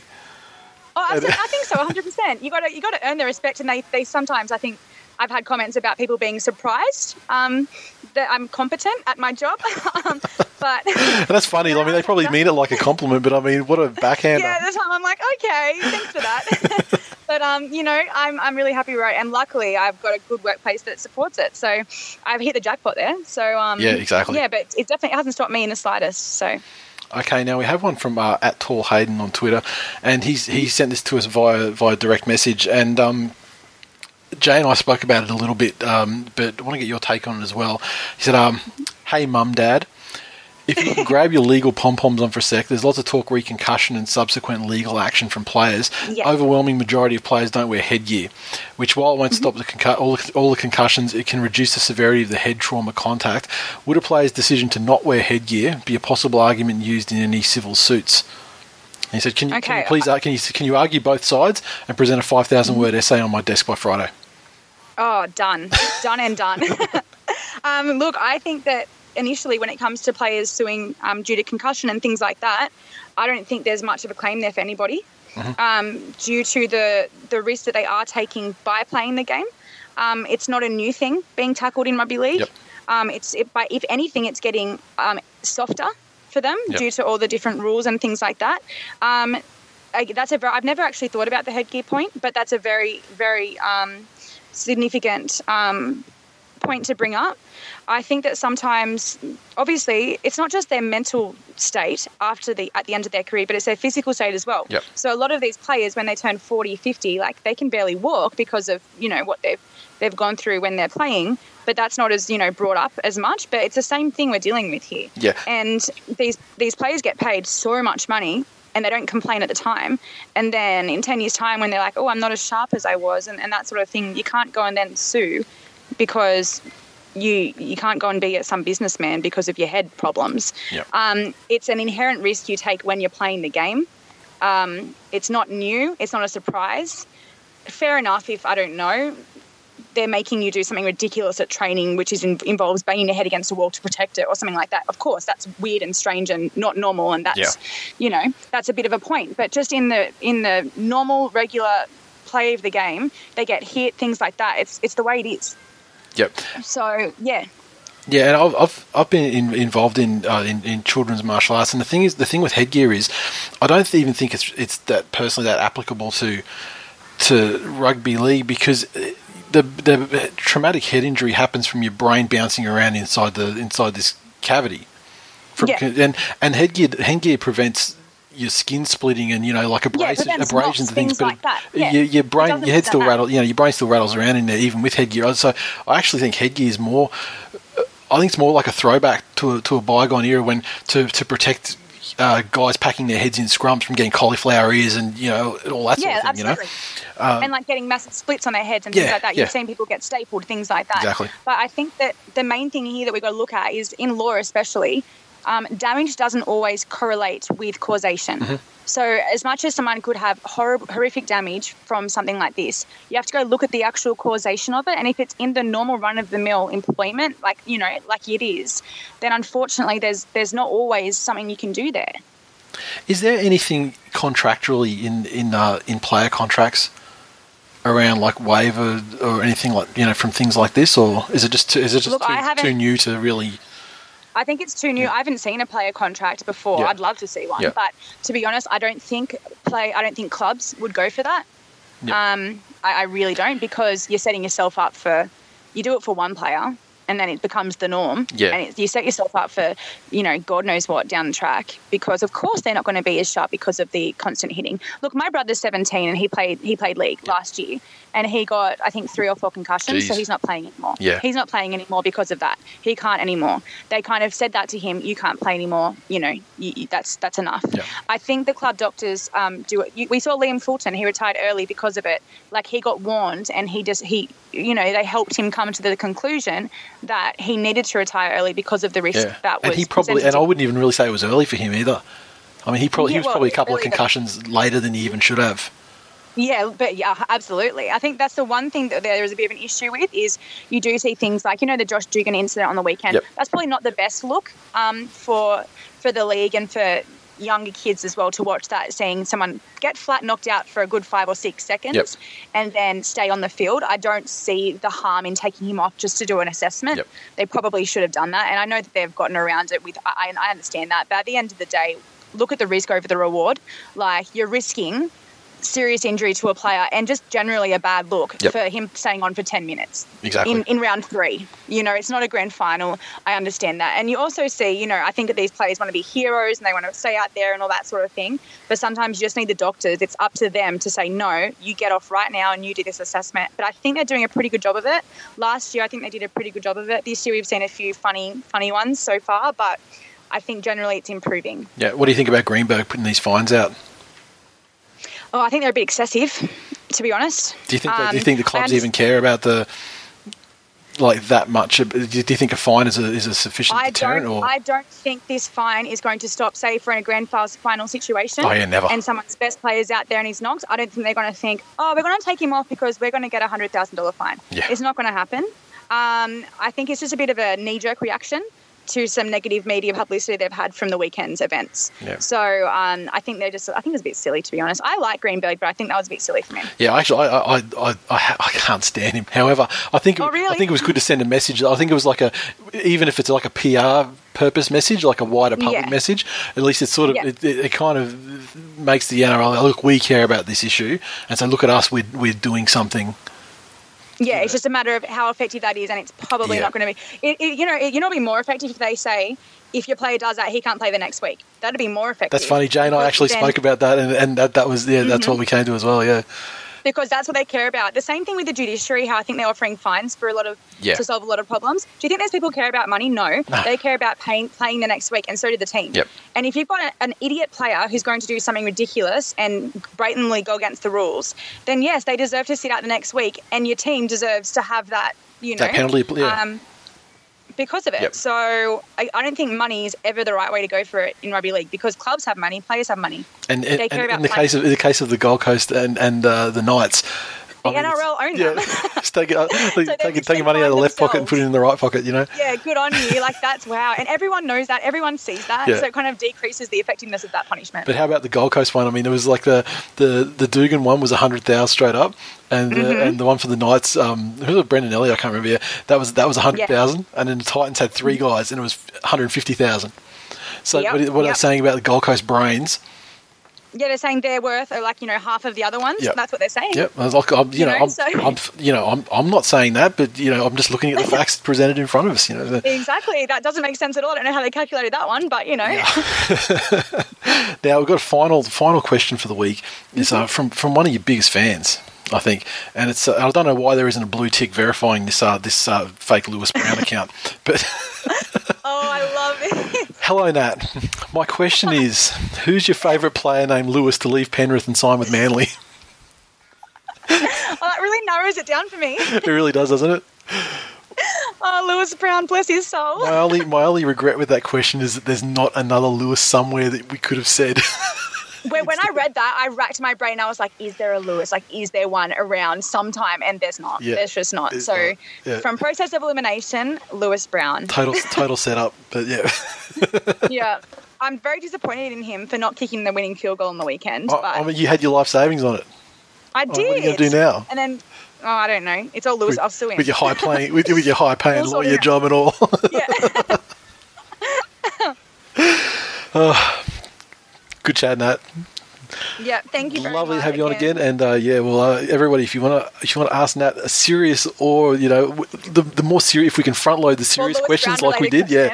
I mean, like Lewis Brown twin, you're not going to get on every week, so don't go too crazy. But yeah, I mean, serious questions, whatever. Ask Nat, and while you're on there, maybe you might want to double up and ask Natalie Imbruglia a question about fistula in Ethiopia.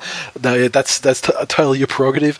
I'll research that within the next week, so I've got some answers ready for those questions coming from some UK fans. Yep. And now, if you need any extra characters or whatever, you can't do it fit in a tweet, feel free to send it to us via DM or email to hello@thisweekinleague.com, or send us a private message on Facebook. Whatever. More questions, the merrier. And once again, thank you very much for your time, Nat, and we'll talk to you next week. Thank you. See you then.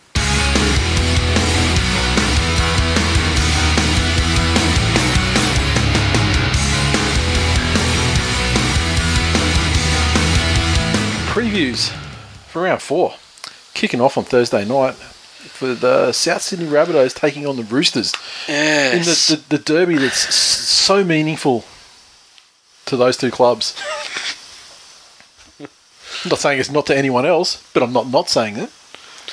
Look, I'm not saying it, but I have heard people saying that it's not important to anybody else. I think that's terrible. Yeah. Look, I think the Roosters are far further ahead in their development than the Rabbitohs. Yes. But it is a meaningful game for these two clubs and their fans. Yeah, definitely. I think maybe if they had a fit Inglis, and maybe if this game was played in a couple of rounds, then Souths would be a stronger chance. But I think the Roosters will get this one comfortably. I look forward in this game to Cody Walker maybe even picking up a Dally M point. Do you know he's got no Dally M points this season? I know. Mate, I said it at the beginning of the season. Mitchell Pearce will not be the reason that team does well. If they do well, it will not be on the back. Oh, sorry, Cody Walker. You're talking about Adam Reynolds. Yeah. No, sorry. Oops. That's wrong teams.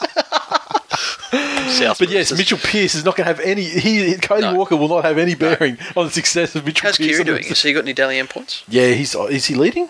Oh, there you go. He's going very well. Yeah. He may be the narrative Dally, and the Dally M's not generally like a narrative sort of thing. Oh, you can't tell me that there was a conspiracy to make Ryan James the leader for fucking ages last year. No way. There wasn't. There was a conspiracy. He put himself in that position. Yeah, there was a conspiracy to fucking stop him from winning. Well, he fucking stopped himself, didn't he? And he got to keep it going, son. It wasn't like he was robbed. He was robbed. He put himself in a position that no one ever expected. Exactly. It went dark, and then all of a sudden, he comes out the other end, he's losing. Kiri, though, he's a good chance at the moment. So the Rabbitohs, of course, have some suspension issues with Grubb Burgess. Yes. Heimel Hunt, Braden Burns, they're all gone. So that puts Walker the fullback, and then Johnson to the wing. Is that how they're going to play? It's hard. It's 21. Who knows where they're going to put who they name where? Like, did I see Tim Grant playing lock for the Tigers last week? Oh, I didn't see. He was wearing 14. I didn't see anyone playing for the Tigers last week.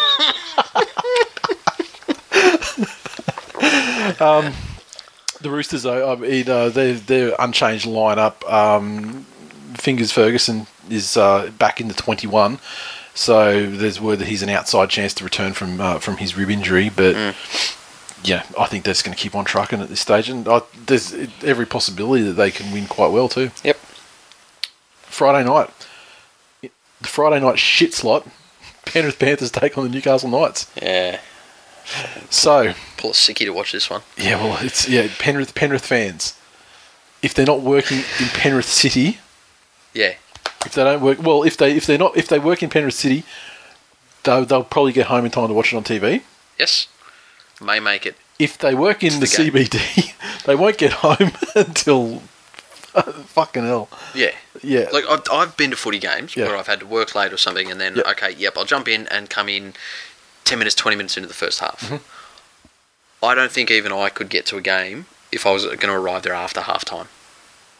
I don't think about like where we live. Yeah. Which is not nearly as far from the CBD as Penrith is. How many kilometres is Penrith from the CBD?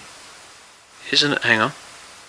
Without taking into account the traffic and the nightmare Sydney shit. Isn't it like 55? Yeah, I don't know. I mean, that's your shit. You tell me. It wasn't driving. Yeah. Okay. So it's over double. Yeah. It's over double the distance that we are from the CBD in Brisbane. Yeah.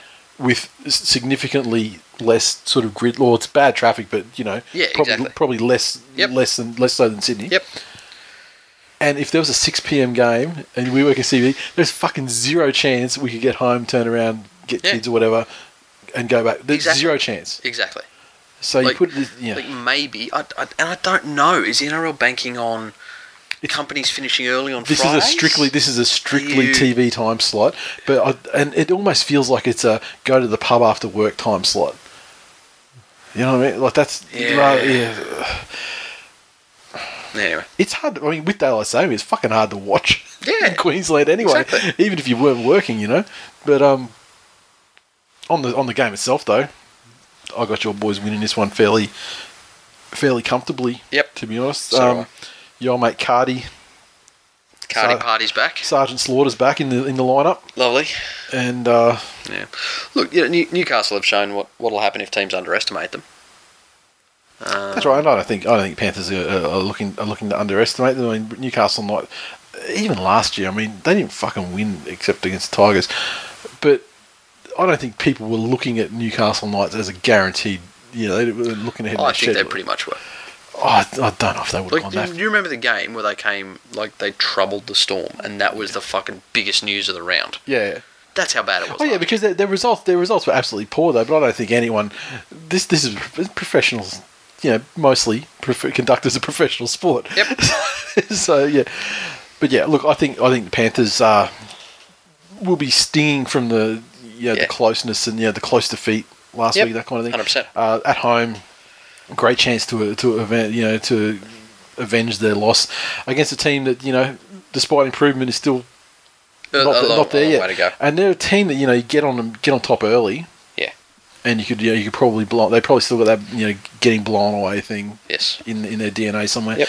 The Broncos take on the Raiders in the standard Bronco time slot. Suncorp, Friday Night Football.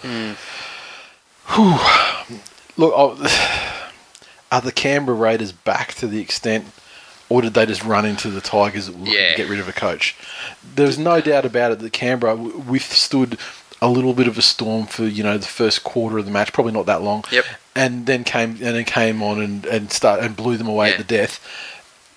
In saying that, Brisbane didn't show me anything fantastic in attack last week against Melbourne anyway. Brisbane showed desperation in defence. However, we've criticised the Storm roundly for their attacks. So how much stock do you put in the defence? The home field, I think, will be a little bit of an advantage in this one. And I think both teams discipline.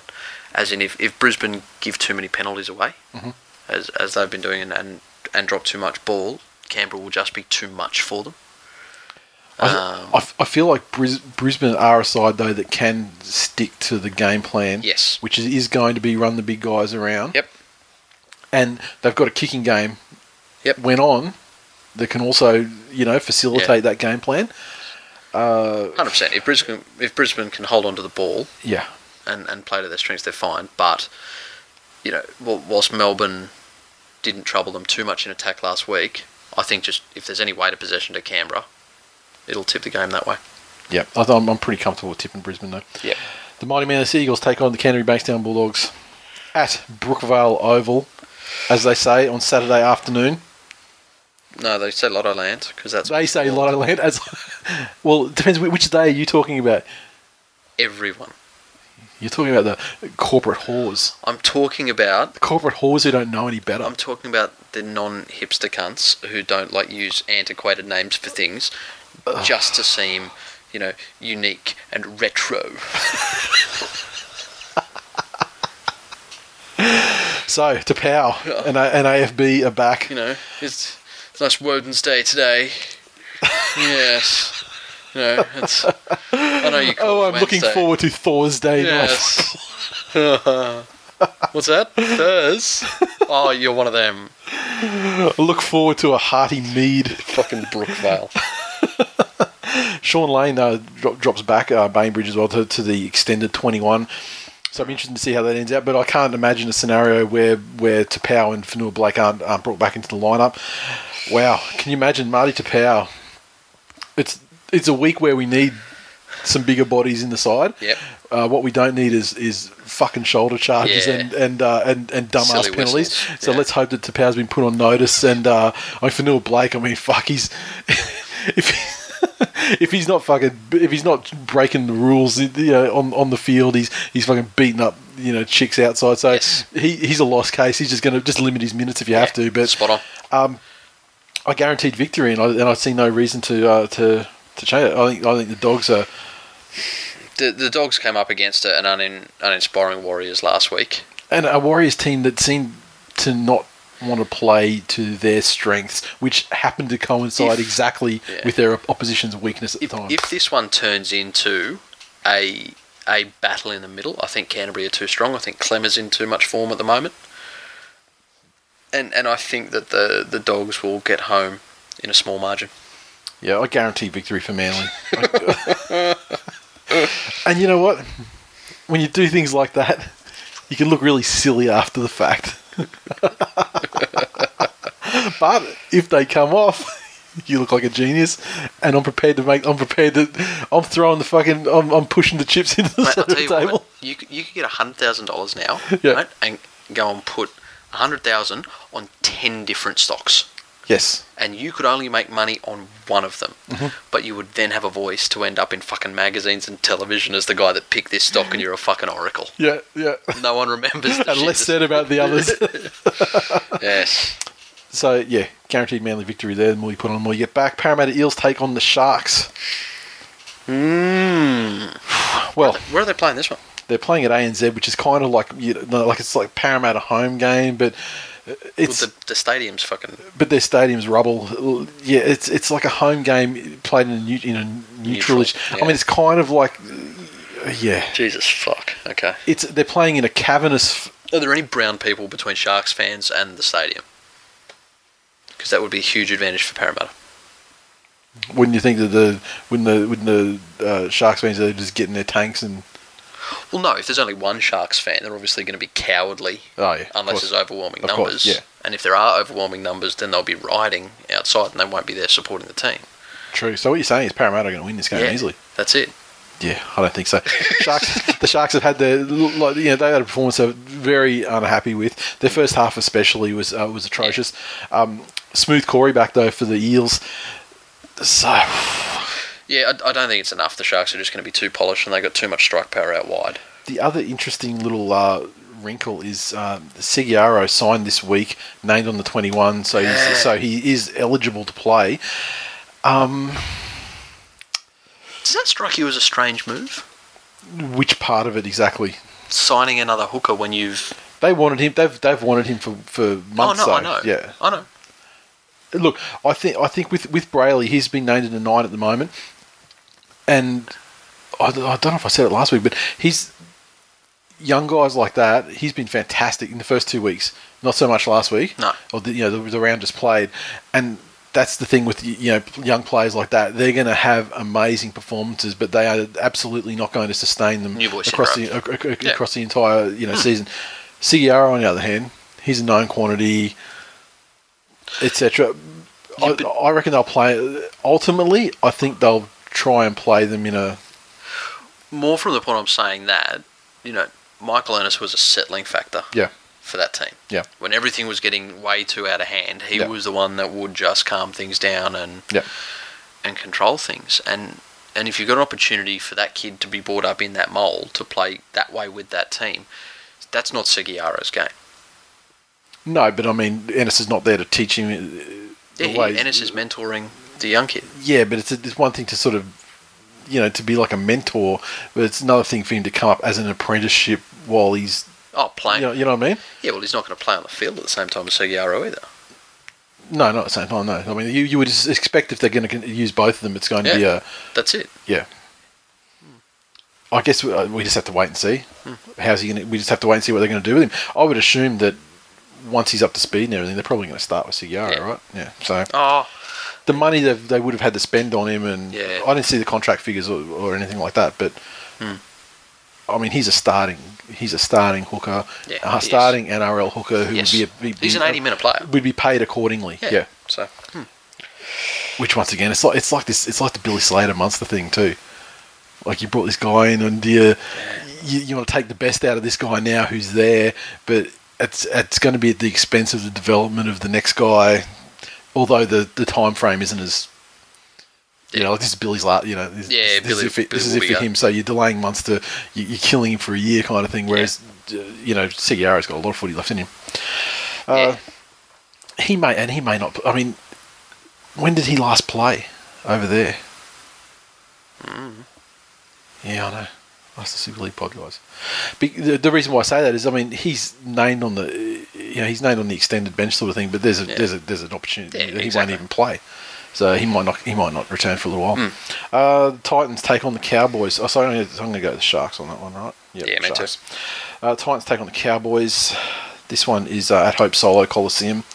Not that it really matters because it's not like it's a fortress for the Titans. It's not. It's really the only teams that strikes fear in the heart of are the ones that do Kegels. That like to play in front of crowds. Yeah. Yeah. They trick teams into thinking it's like just a media training session. No, Tamu Malou, $10 million man, back to the Cowboys this week. I'm going to be really interested to see what Bolton and Code do, whether there is that step-up factor. Yeah. You know, they can use last week as an excuse. But I think unless the Cowboys really come out here and show that was a blip, it'll put a big dent on whatever psychological advantage they may have for a couple of the rounds to come. Like Manly last week, this is, the Titans will never get a better opportunity against the Cowboys. That's it. Dale Copley was recently signed, signed before last game, but they didn't do the put him in the 21 thing, so he wasn't eligible to play for them last week. Yeah. But he is this week, and he's named to start in the 3. Yep. Which puts McQueen in the second row, which is probably a better place for him. And Vito as well.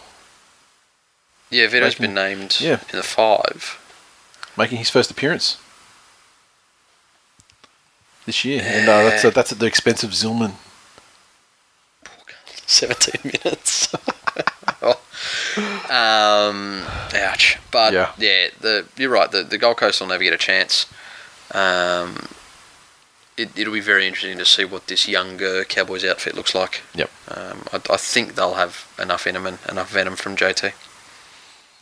I just have a feeling this is like the Titans are never going to get they're never going to have a better shot in the entire history of the club until Thurston retires. They're never going to have a better chance. Remember, they've still got new players coming in and trying to sort out the Hayne issues and who's friends and who's not friends. Yeah, yep. But he's not there at the moment, so that gives them an advantage. Yes. Titans. I'm going to tip the Titans. There we go. First and last time, potentially. Nice. I'll probably tip them before. West Tigers take on the Storm. Leichhardt. Sunday afternoon. The optimal time and place for West Tigers to play football, they say. Really? Now they've got to prove it. Plus, they traditionally go okay against the Storm at Leichhardt. And they've got that just killed our coach bump. You have to win the game after you kill your coach. Are West Tigers are they certainties to win this game? I think so. Of course not. Storm with far too much structure. Yes. And yeah. Oh, look, the Storm aren't without their own injury concerns. Matt Ballin in the 17. Yeah. Why wouldn't you start him in the 9? So, you need experience. I think after last week, the Storm will either go back to that frustrating style of football, just that methodical, numbers-driven style. And Slater will be in fullback. Yeah. And he won't have the Munster, breathing, looking over his shoulder. So. He's got the position back for a little while. So Jack's will be 5'8". And that was a configuration where they went well. I think your Bromwiches are gonna have a little bit of fun up against that Tigers forward pack as well. Oh, if they can get so, and they'll all be like just watching that polo break for the Whitehead try, and just like, just put it on my chest and just fucking run me. Don't need to run for a hole, mate. I'm just gonna run straight at Brooks and Moses all day and see which one rolls over first. Yeah. So. Look, you can't. I mean, the Storm undefeated. The Tigers are in decline. Yes, there's a lot of on form. You can't tip against the Storm. Exactly. There's so many of those little intangible factors that around the Tigers at Leichhardt versus the Storm. Yeah. But you can't, if you're a betting person, you can't risk money on those things. You've just got to go for the safe option. Yes. The Dragons take on the Warriors. Based on form, I can't go against the Dragons on this one. Yeah, I feel really bad about tipping the Dragons because I'm really not comfortable with them as a side that can play football. However, I'm less comfortable with the Warriors. And look, they get Foreign in, but he's not an answer. Exactly, and he's in 22 on this extended thing. Yeah. So I guess he's eligible and okay and can physically play football now. I can't imagine they wouldn't put him in if he's good to go, but who knows? We don't know until we know. Until they run out. And what's to say? There's combinations. Things need to be worked out. Yep. So I'm certainly not going to tip the Warriors just based on some mythical. No. Not at all. Degenerate character that may or may not play in their side. So I'm going to have to go to the Dragons. I feel terrible about doing it because I'm really not confident in them either. Tipping them against anybody. Dragons are at home. The Warriors don't typically travel well. Yep. That's enough.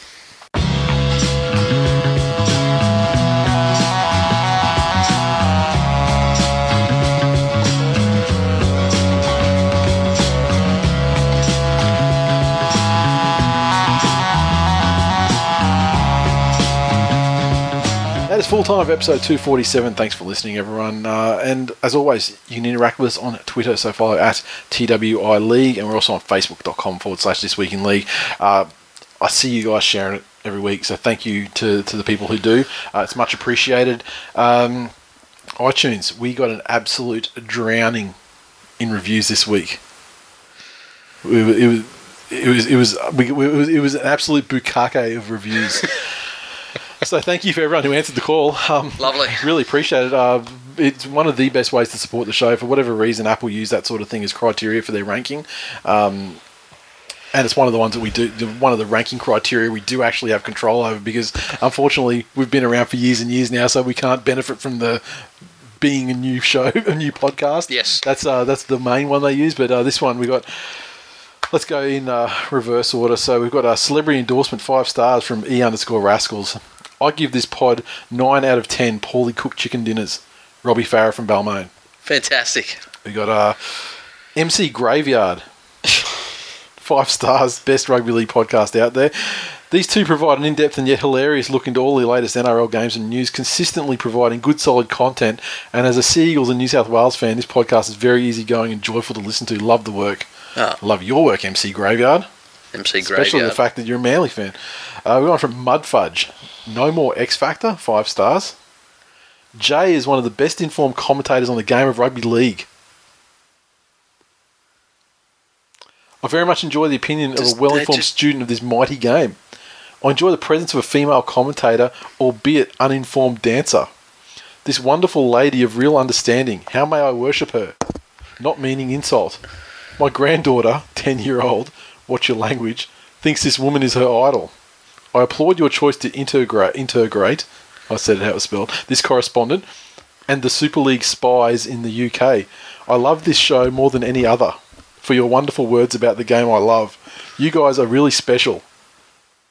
Make more contact and rate on iTunes. Go Parramatta.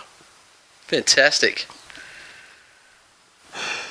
Although you'd probably need to go and listen to some more commentators of the game if you think that I'm the most informed. There was a curiously worded review. That's fantastic. And there's a lot to unpack. And I'll tell you what, if you are looking for role models for a young lady, there are far worse you could do than...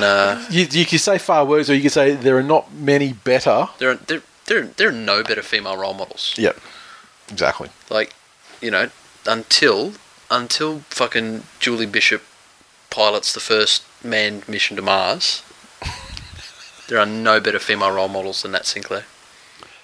Bud Smoko has sent us a review. 5 stars. The title of the review? Bud Smoko. It's all about Bud Smoko.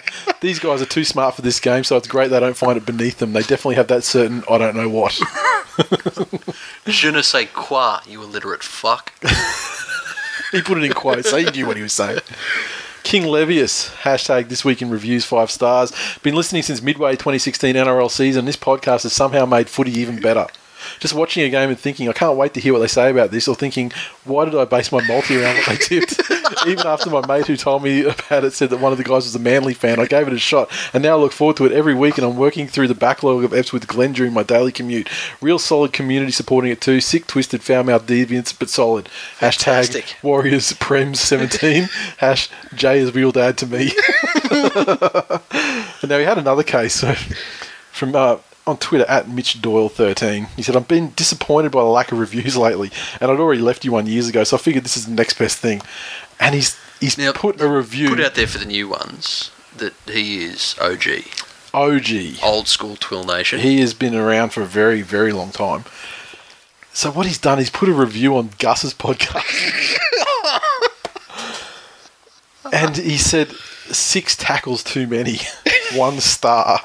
Just the type of boring, monotone, one-eyed podcast that rugby league detractors have been waiting for. Calling this vanilla would be an insult to the flavour. Serious league fans should leave here immediately and go and download This Week in League. TWiL embodies the true spirit of rugby league and is ushering in a new golden age of rugby league media. They constantly tackle the real issues facing the game today without business sponsor bias, and can never be accused of watering down opinions or not speaking their minds. Their weekly reviews and recaps are thorough. Their non-elitist approach to listener interaction has garnered the show a thriving online community who take part in friendly banter as well as tipping / Supercoach competitions. Forget downloading this biased rubbish. TWiL truly is a fitting podcast for the greatest game of all.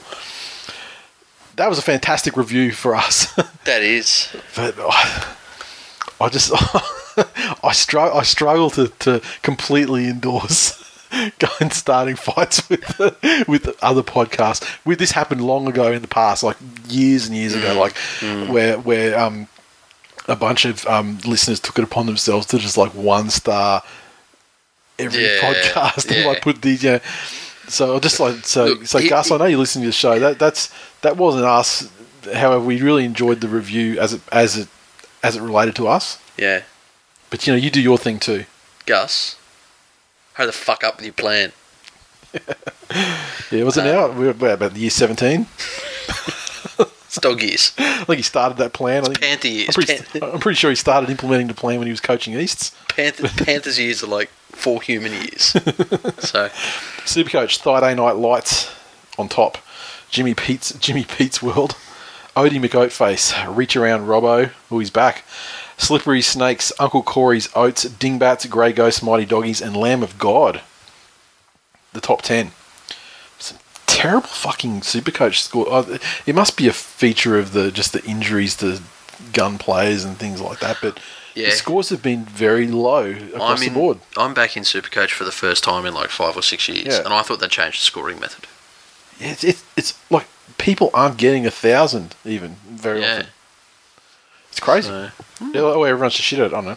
Tipping. Goodnight CJ is on top. Alone, followed by a bit of a logjam with One-Eyed Tiger, Dr. Knickerbocker, J_Chook, GT John, E_Rascals. Fuck, he's been all over the show this week. Bend him like Fooey, and then we go back one more point to Fridays, NZ Tiger, and Matty R. Fantastic. Good job. That's it. That's all we got time for. Fuck me dead, mate. This is... I don't even know how to address the length of the episode this week. Where did it go? It is the sort of thing that when it is in your face, you don't know how to address the length of it. Exactly. Yeah. It's just been thrust in our face. Yeah. And I'm sitting here looking at the length of the show and just thinking, how can I stomach this? I feel like having something of this magnitude just right in front of me of this length, I almost feel like Holmes the Sexual after he lost his bet with his girlfriend at the Sharks Dragons game, involving the loser being pegged. Yeah. Yep. I can only apologise for the length of the show. It's just so long. People love. But you 3 hour people, we have it because every week we're like, no, it can't be that long again. But fucking here we are, and it's not even like we've gone that late. I think we started pretty quickly on time on schedule this morning. Pretty good. And but here we are, filling that time up anyway. Go find Wi-Fi to download it. Oh, yeah, so I apologise for people who want to download over their data, and I can only say that it would definitely be 2 hours next week. It was a buy round.